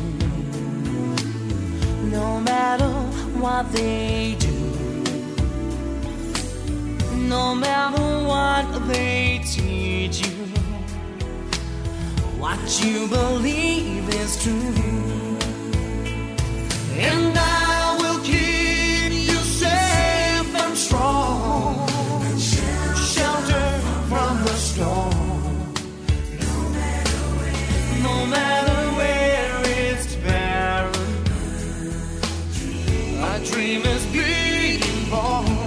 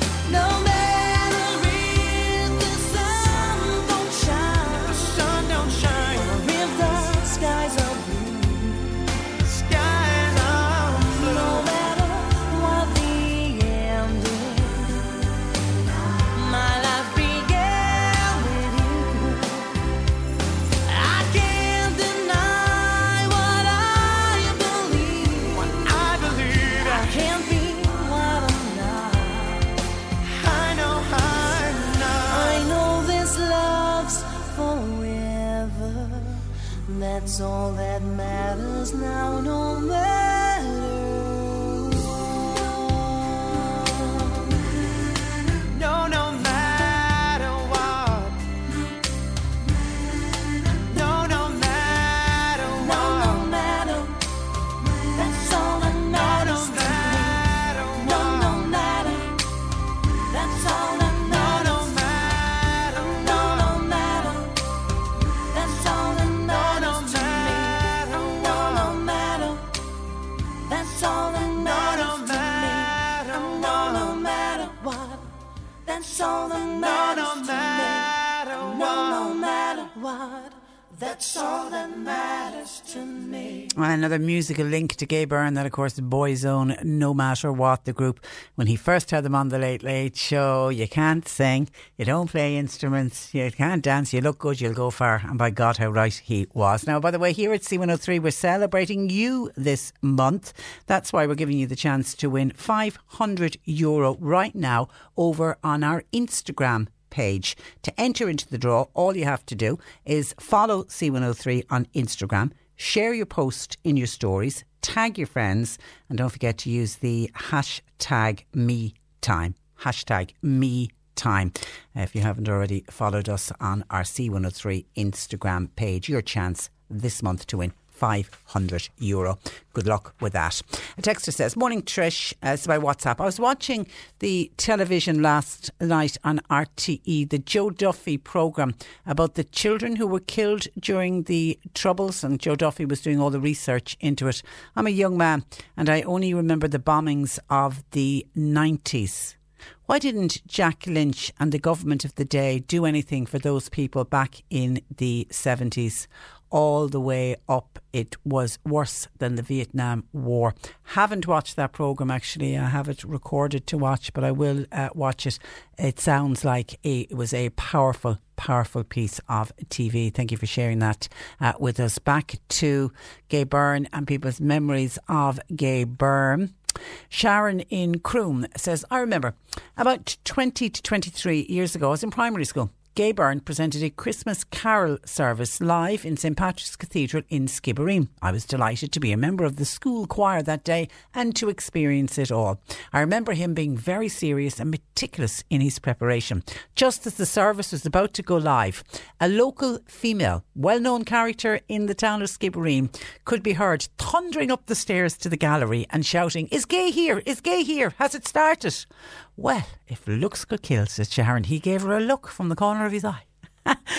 I wonder how many people remember that story. And anyone who's ever worked with him talks about him being so meticulous and in his preparation. And I heard Joe Duffy talk about when Joe worked on the show with him, you know, Gay Byrne locked himself away in a room with all of the newspapers in the morning and the production team, and he would have a big production team behind him, would be coming in and out and giving him things, you know, to check and whatever. And there was very little chit chat. It was just a nod and yeah, fine, and on he moved and on he went. But just meticulous, absolutely meticulous in his preparation. So that does not surprise me to hear, even at an event like that, a Christmas Carol service live in St. Patrick's Cathedral in Skibbereen. I wonder how many people were at that and do they remember it. And Carol has a wonderful memory that I don't remember, but see if others do. This would have been on the Gay Byrne radio programme, the one that was on at 9 o'clock in the morning. Carol says she wonders, do other people remember this? If somebody broke a cup out of a set, they could contact Gay on the programme and describe the cup. Now, whether you sent a photograph of another cup or what, and then Gay Byrne, because this was the time when Gay wouldn't be able to say, I'll share that on our Facebook page, and you'll be able to have a look at it. You'd have to describe it. So you'd break a cup out of your tea set, and you'd contact Gaybo to say, God, I'm after breaking one of the cups. And then he'd call it out on the radio. And if somebody else from around the country had an odd cup that matched your set, they took the people up with each other, or somebody would send it on, and then Gay's team would send it on down. Does anybody else remember that? There's no memory at all. I have no memory of that, but perhaps others do. Him helping to match up.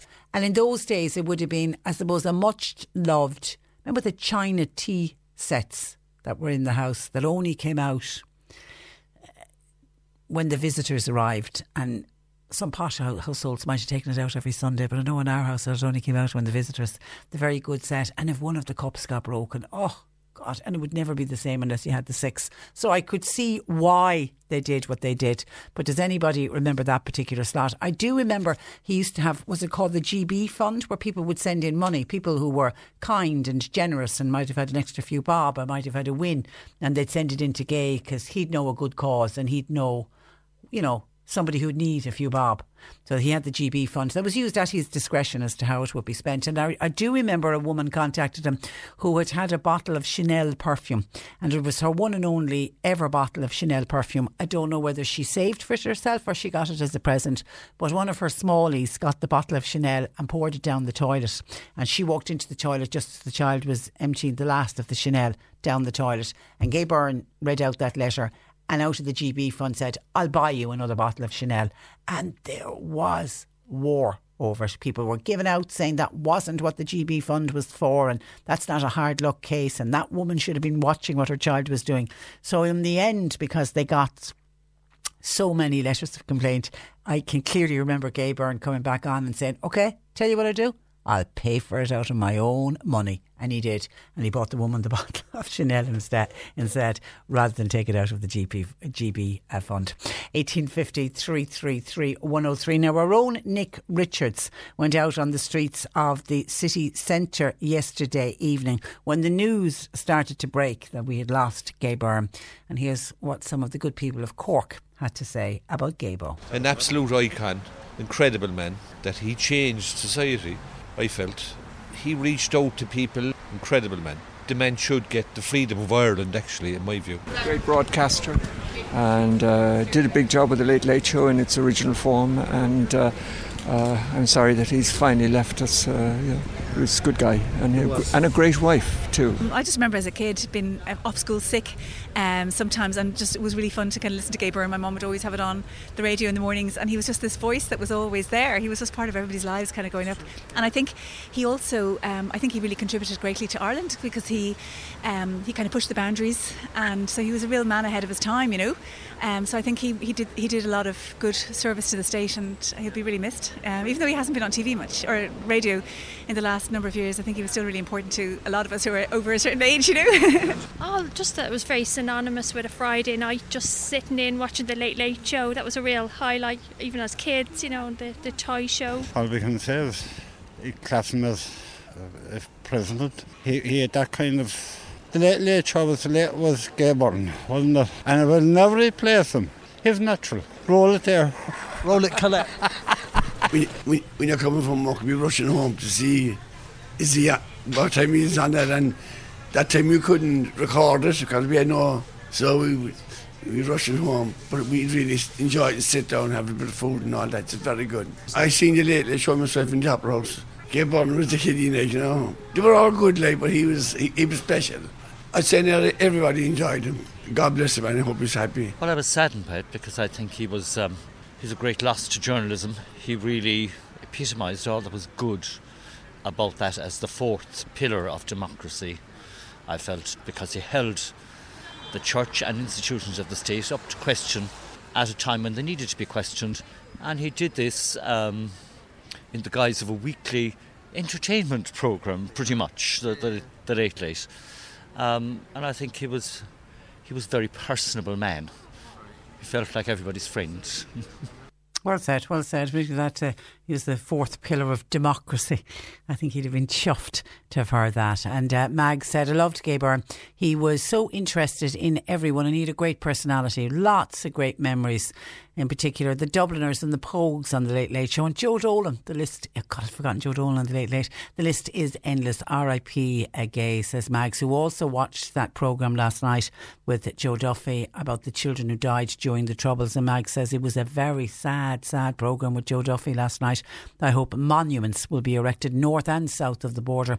186 children in total died north and south from the bombs in Dublin, the United Kingdom, etc. It was all so sad to listen to the families and stories of how they've missed their children.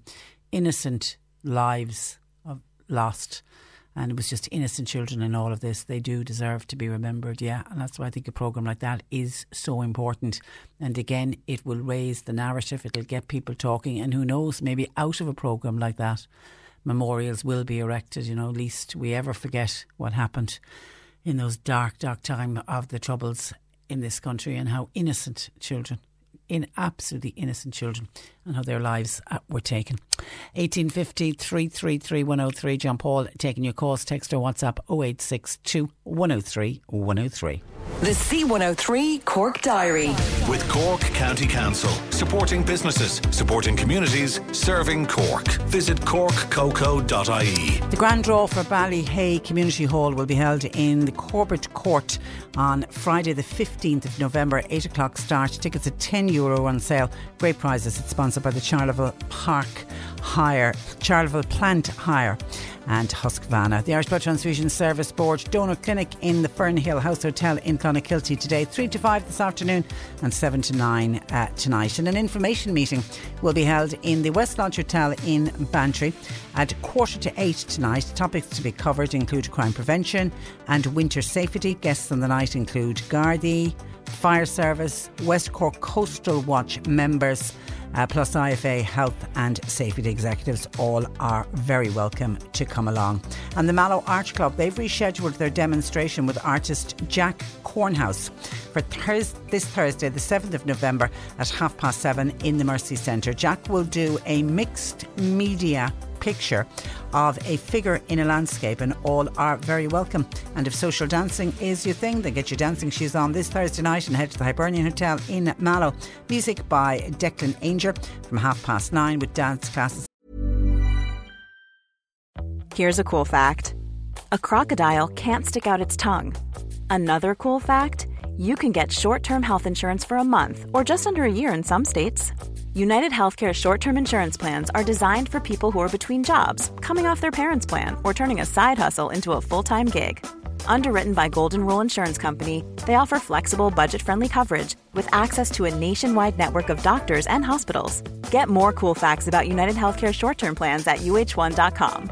Hey, I'm Ryan Reynolds. Recently, I asked Mint Mobile's legal team if big wireless companies are allowed to raise prices due to inflation. They said yes. And then when I asked if raising prices technically violates those onerous 2-year contracts, they said, what the f*** are you talking about, you insane Hollywood ass f- So to recap, we're cutting the price of Mint Unlimited from $30 a month to just $15 a month. Give it a try at mintmobile.com/switch. $45 up front for 3 months plus taxes and fees. Promo rate for new customers for limited time. Unlimited more than 40 gigabytes per month. Slows full terms at mintmobile.com.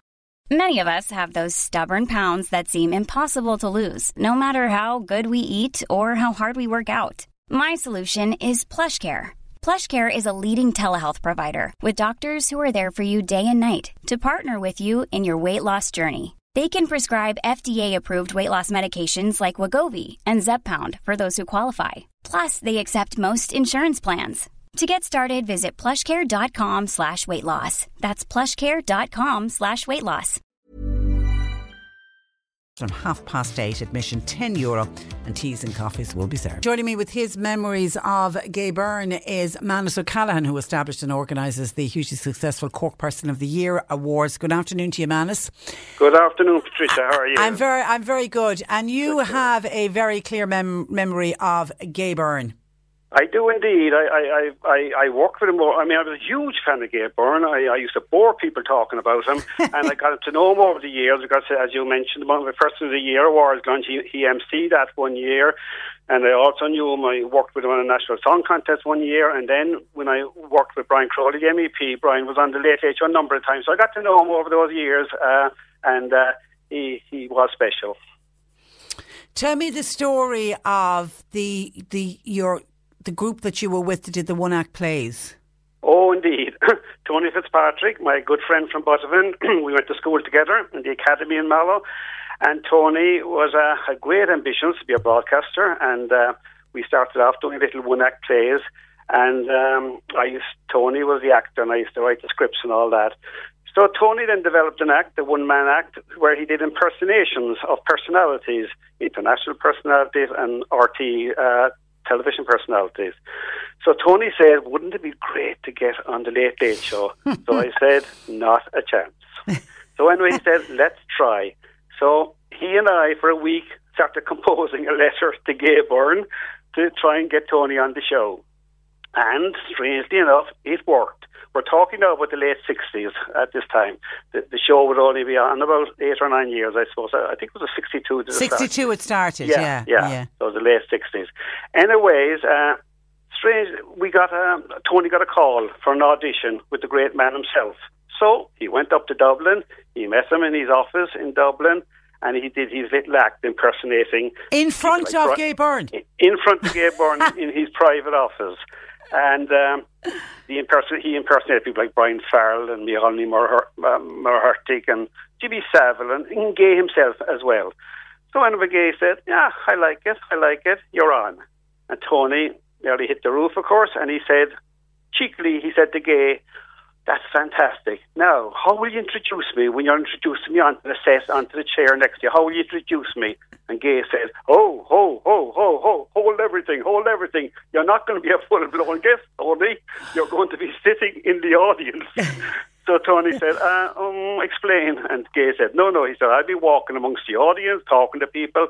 I'll come across you and I'll say to you, I heard you do impersonations, and you'll stand up and you'll do them. And Tony was a little disappointed, but not too disappointed because he was still on the Late Late Show. And is that it? Do you remember seeing Tony that night? Well, I went to Dublin with him, but strangely enough, I forgot to ask for a ticket to go on the audience myself. I stayed in, I think it was in some hotel in Dublin. I watched the show on the screen. Yeah. But Tony himself went out, and he told me afterwards that as he walked up the avenue up to the front door of RT Studios, he said the rosary. But it worked, and he got his moment of glory. He got his moment of glory. Tony was a huge fan, still is a huge fan of Gable, and he's dined out with us ever since, and quite right too. It was absolutely fantastic. But it also sums up the professionalism of Gay Byrne and how nothing was left, well, very little was left to chance. You know, he made sure that he got to see Tony first. Is this guy any good? Okay, this guy is good. Then we'll bring him. He wasn't going to take any chance unless he met him. And after the show was over, Tony went upstairs back to Gay's private office, and Gay was paying the artist. So Tony stood before Gable, and Gable, in a bit of fun, said, $5 for you, $5 for me, $10 for you, $10 for me, $20 for you for making a fool of me, $20 for... Just did a bit of... I can't remember what he got, actually, money-wise, but he just paid out that way. But isn't it amazing? The guy, he produces the show, he presents it. Then an hour later, he's upstairs in his office paying the artist. I mean, a different it's era, like the town hall in Mallow. Yeah, it's a different era. It's interesting that I have you on today because so many listeners are saying there's this outpouring of love and affection for Gay Byrne, and people are saying he should be remembered in some way. There should be some kind of an honours list that Gay Byrne's name should be placed on, where he could be recognised by the entire country. And that's like, you do that in a small, it's not in a small scale, but you do that here in Cork. I do. Is there a need? Is there a need? Do you believe there's a need for a state honours system? Patricia, I've been singing that song for some years. I think we should have a national award scheme in Ireland like they have in all other countries. We leave it up to France and leave it up to England to honour people like the Bob Geldof and the Johnny Humes over the years. Why have we our own state-backed national award scheme? We should have it because it promotes our people abroad, and otherwise we're giving the marketing opportunity to other countries to do it. It's a disgrace, really. I think the reason I got years ago from the politicians was that we are a republic and it's egalitarian. Everyone is equal. We don't like awards. But I mean, France is a republic as well, and they have a very famous award scheme. Yeah. So we're missing out on that. I mean, and what would you do? A little bit like when they do the Queen's Honours list at the start of the year, we'd announce who's going to be recognised for that year, and then have a bit of a celebration. Yeah, I think I think in fairness, we'd have to have an independent panel, not the politicians. Picking people, but it would be government backed, but they'd have an independent panel of people. They'd select people from different sectors, and as you say, and it would have a very Irish name, of course. It wouldn't be, whatever, Order of St. Patrick or something. I'm not quite sure about that. But anyway, it would be a national award scheme, and we haven't that. We haven't that as we speak. And we should have it, And because it just struck me that the amount of people have said today there should be some kind of an award given to Gay Byrne, and that's... Yeah, well, Gay Byrne, the universities have captured the market a small bit. They give out honorary degrees, and Gay himself got one from Trinity. He did, it enormously. But that's a way of self-promoting the universities in Ireland as well, and fair dues to them. Why not? But I still think there should be one award scheme backed by the government, which is the premier award scheme in Ireland. Let all the other award schemes be there as well. We have many of them. We have my own one that you mentioned. We have sports ones. We have various ones. But we do need one big national award scheme. And it was recommended some years ago that we do it by... there was a citizens forum established in Ireland a few years ago. I remember Bertie Ahern was Taoiseach at the time, and he backed it. But, he rightly said we need all parties backing it. We need full agreement so that there's no, but at the time it kind of drifted away. Nothing ever became of it, That was the Office of the Active Citizenship was what it was called. It was part of the Department of the Taoiseach. And it's an awful bit, because, I'm doing this programme. It's actually 29 years this next week, and for as long as I've been doing this, your award ceremony is nearly going as long, isn't it? You outlasted me by 2 years. 27. We're going 27 years, and you get people. You accept nominations from the general public, don't you? Yeah, I do. This is how we operate. We get nominations from the general public. We have a little panel of. A jury then to pick people, and actually we've honoured a lot of people from North Cork over the years. Maybe I'm a bit biased there, coming from that, as I do myself. But and the other thing, Patricia, which surprises me enormously, we don't get a lot of nominations. I think people out there feel you have to climb Mount Everest or get a cure for cancer to be nominated. Well, you don't. Nominate the lady who's a good neighbour, the person, simple things like that. Absolutely. So the unsung heroes. The unsung heroes, absolutely. Okay, so corkpersonofthemonth.ie is where people can send nominations into. Yeah, nominations at corkpersonoftheyear.ie. Okay. There is a Facebook called Cork Person of the Year, and we usually, when you see those pictures published every month there in the Corkman and in the Dale Star and in the Cork Examiner. There's one coming up next Saturday, and underneath the picture you'll find the email where you nominate someone. Okay. All right. Well, listen, Yeah. continue good luck. It's a great awards ceremony, and, you know, who knows, maybe somebody somewhere is listening and we will one day get a national awards scheme. Well, I'm very surprised, Patricia, that you haven't been nominated yet. You're very kind. You're very kind. Listen, Manus, we leave it there. Thank you for that. Right. And Thanks for the pleasure call. to talk to you. Thanks for joining us. That is Manus O'Callaghan, who is the founder and runs the Cork Person of the Year, and his very fond memories of the late, great Gay Byrne. OK, we're going to take a break, and that's where we'll park our memories of Gay Byrne for today, because coming up after the break, we speak with Joe Heffernan. Ag fáil amach cuid den anithe is fearr linn. Seo é trúr C103 ar Kirkig. Hon Donkey Sanctuary, lunathe I list carú le naci le mala, agus is áite le cuairte chuirteir, agus le titim rá. Téirir hiúlóidí sa timplocht álinn, agus buil le hasal, agus miúla na tórhála. Os glíochai sa bblion 90 go 87, ha breis ceirhíle asal glacacha. Ha sé ar an aisce chundulstechan, agus is terminados na hasal atá in gátar fud na tíre. Tuair cuairteir the Donkey Sanctuary, ordú manamundit, áit spríúil dus na hen cuairtúr idir óg agus éasta. Nocta cuid den anithe is fearr I Gorkig, C103. This is the Cork Today replay on C103. Joe Heffernan joins us on this Tuesday afternoon. Good afternoon to you, Joe. Good afternoon, Patricia. And today it's seasonal because it's the time of the year. We've got the darker evenings, and it is at this time of the year some people will notice that their mood drops a little bit, and it could be down to something called SAD, seasonal affective disorder. And I'm assuming it's to do with the daylight hours, is it?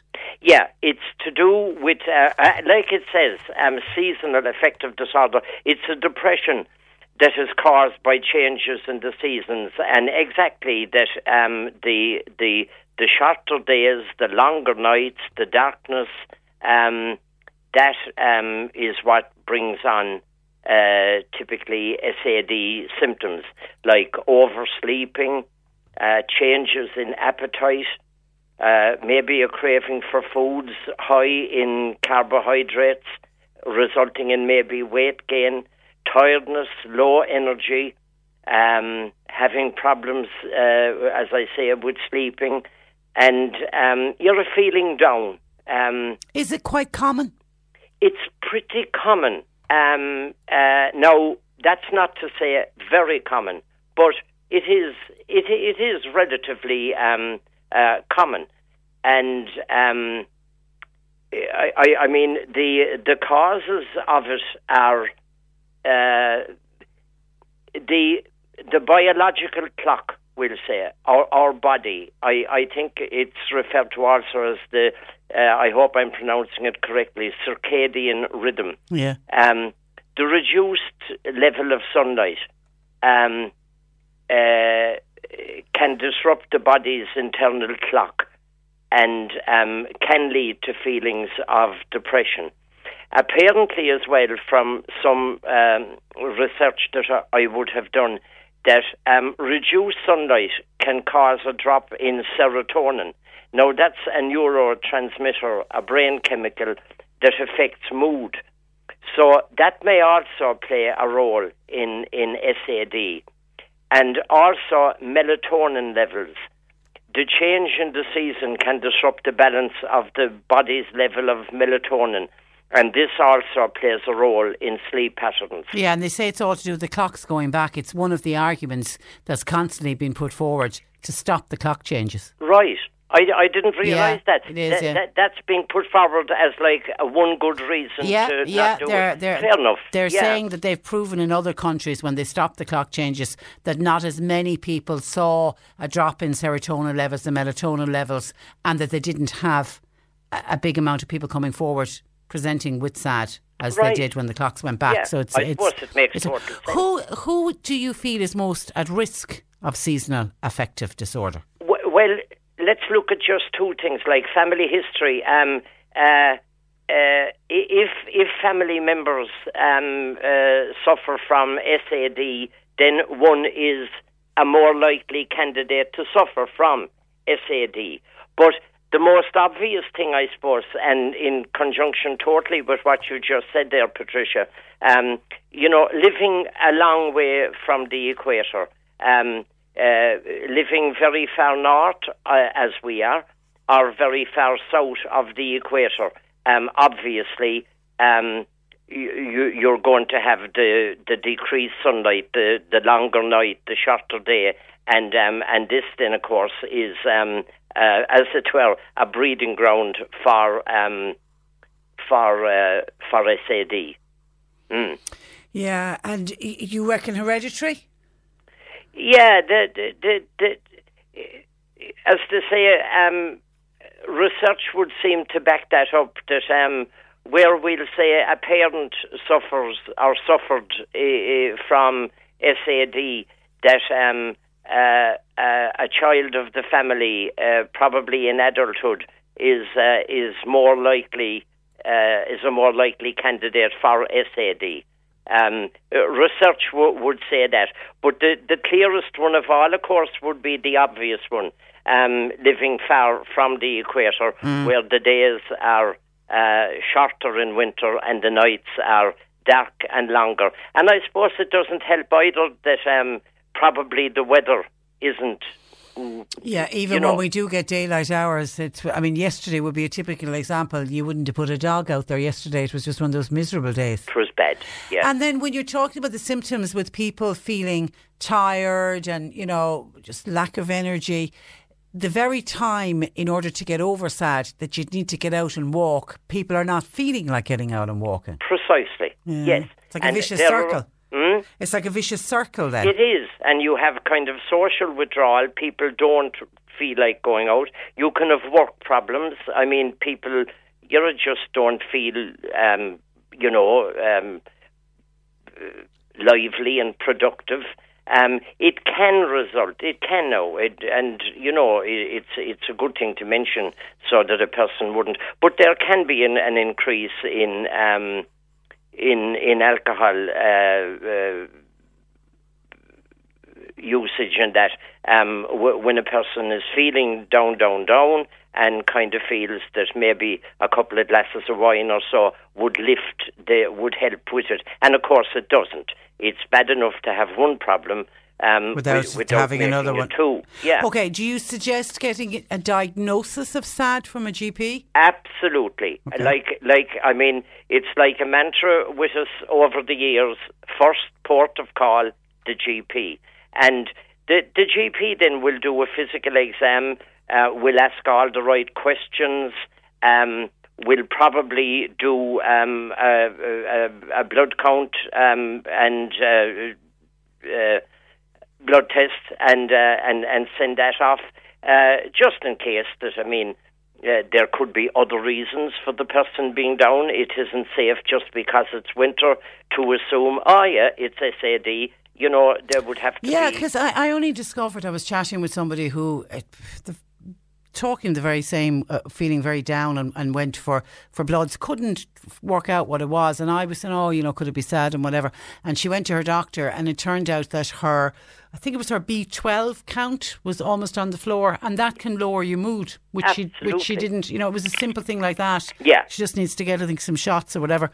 Yeah, and that's the value of the visit to the GP, where... Rule out. You get a clear and definite diagnosis. Yeah, well, I know a few years ago I went through feeling absolutely exhausted. Couldn't pinpoint what it was because I was sleeping, but I was coming home after work and literally falling off to sleep. I was really exhausted, and it turned out I got diagnosed with an underactive thyroid gland. Went on my L-thyroxine, and I've been perfect since. Yeah, I was just about to mention the same, that when one would go to the GP, it could turn out to be in an underactive thyroid, and all the light box treatment, etc., wouldn't do anything for it. Yeah. As you say, and that's becoming quite common. It seems to be becoming quite common. You hear about so many people being diagnosed with an underactive thyroid. I don't know what the reason for it is, but it definitely is becoming quite common. Yeah, we have it here at home. Yeah. So once you have the diagnosis of SAD and they've ruled out everything else and the doctor decides, yes, you've got SAD, it isn't a case of just go home and live with it. There is help available. Absolutely. A lot of the time an antidepressant prescription can help, especially if the symptoms are severe. So that would be one thing that possibly the doctor might prescribe. Maybe yes, maybe no, depending on the doctor's opinion. Psychotherapy, talking things out, maybe having negative thoughts challenged, maybe a bit of talk about behaviour, if a person is just simply cooped up in the sitting room, well then, obviously, a little bit of exercise and getting out would help, and these things would come up in psychotherapy. In other words, like learning healthy ways to cope. Excuse me, to cope with it. And then you have lightbox therapy. This has come up a bit here as well down through the years. And this is proving very successful for a lot of people. Apparently it works quite well if it's used correctly. And, Now, for people who don't know, explain what a lightbox is. Yeah. I suppose there's many a business, many a shop will know about light boxes. I wouldn't pretend to be very technical about knowing about a lot about them, but it's suggested, for example, that there should be an exposure of, no, I don't know what I'm talking about here. I'm kind of, I looked it up and this is what it told me. 10,000 lux of light, LUX. Okay. Now, the next bit is important, obviously, that it would either emit as little UV light as possible or none. Yeah, and I think most of them have none. Yeah. Most of the ones that are on sale, and it basically is. It looks like a little bit like a tablet or an iPad, right. And then when you plug it in, it's just a sheet of light. It literally is a strong bulb is inside it, but it's just like the screen you're looking at. The whole screen is lit with a bright light, and you just sit with that close by you or in front of you, or when you're doing whatever, you can have it at your desk. Yeah, the usual is about 20 minutes to a half an hour, and about a foot and a half from your face. Yeah, and to have it playing on the face, but with the eyes open, but not looking directly at it. Yeah, and for again, it's one of those things for the people that it work for. They think it's fantastic, and I've heard of people, they use it every single winter without fail. As soon as the dark evenings start to come in, out come the light box, and then they'll put it away for the summer months. They don't seem to need it in the summer months, and it certainly seems to work. Don't know if it works for everyone, but it certainly does seem to work for a cohort of people, and it's getting more recognised. I'm seeing a lot more research on it, and a lot more professionals coming out saying that it has merit. Yeah. And to get one that is specifically to treat SAD, and to inquire about how much UV light does it release. Yeah, that's the important thing. And and is it handy for where you want to use it? I mean, if it's non-standing, for example, it wouldn't be any good to you on your desk. You'd be trying to prop it up against something. So just a couple of ordinary, straightforward, logical inquiries. When you're choosing a light box, for what you want to. What about medication for SAD? Well, antidepressants are regularly prescribed for SAD, and reports that come back would be positive. So, yes, indeed. And then again, there are a couple of what we'll call ordinary common sense things, like to make sure that you're getting enough sleep, to get out and use the ordinary bit of sunlight that is there, and the bit of exercise won't do the person any harm either. So that, I mean, there are ordinary common sense things to do as well, and to kind of check, you know, am I sleeping okay? If I am on a treatment plan, am I following it, or is it a little bit hit and miss? You know, that kind of thing. That that would be, as we'll say, pretty much common sense things that one can do, which would be helpful. Okay, but it's reach out and get help. Don't be sort of suffering in silence thinking, oh, I just have to put up with this because it's going to happen every year, because you can be utterly miserable with it. Yeah, and hopefully that if there is a listener who would be feeling down, and that it's sort of, you know, that a little bit of thinking about it might say, do you know what, that seems to be when the old winter comes on. No, the thing is, anyone can have a down day, but like if it's sticking in there, and if it's prolonged, well then it's time to go and have a chat with the GP and see where that would lead to. As you say, it is the first port of call. Okay, yeah. That's where we leave it for today, Joe. Thank you for that. Okay. Have a lovely week. We'll chat next Tuesday. And the same. Bye-bye. That is Joe Heffernan, who runs a counselling practice in Boherbue. His number is 029 766 17. And just a couple of things that I didn't get a chance to give a mention to. There's a stop and go system, I'm told, in operation on the halfway to Innishannon Main Road. We've had reports in that a car has been rear-ended, so traffic is a bit chaotic at the moment. I would try to avoid, if at all possible, please.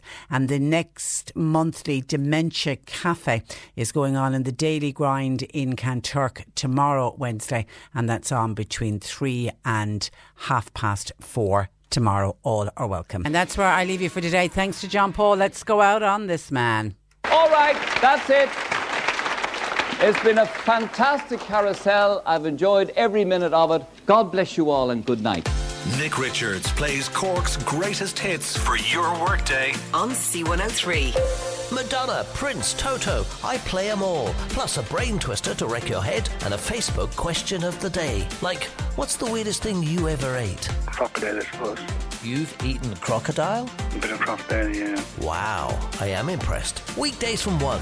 Playing Cork's greatest hits while you work. Nick Richards. Weekdays from 1. C103.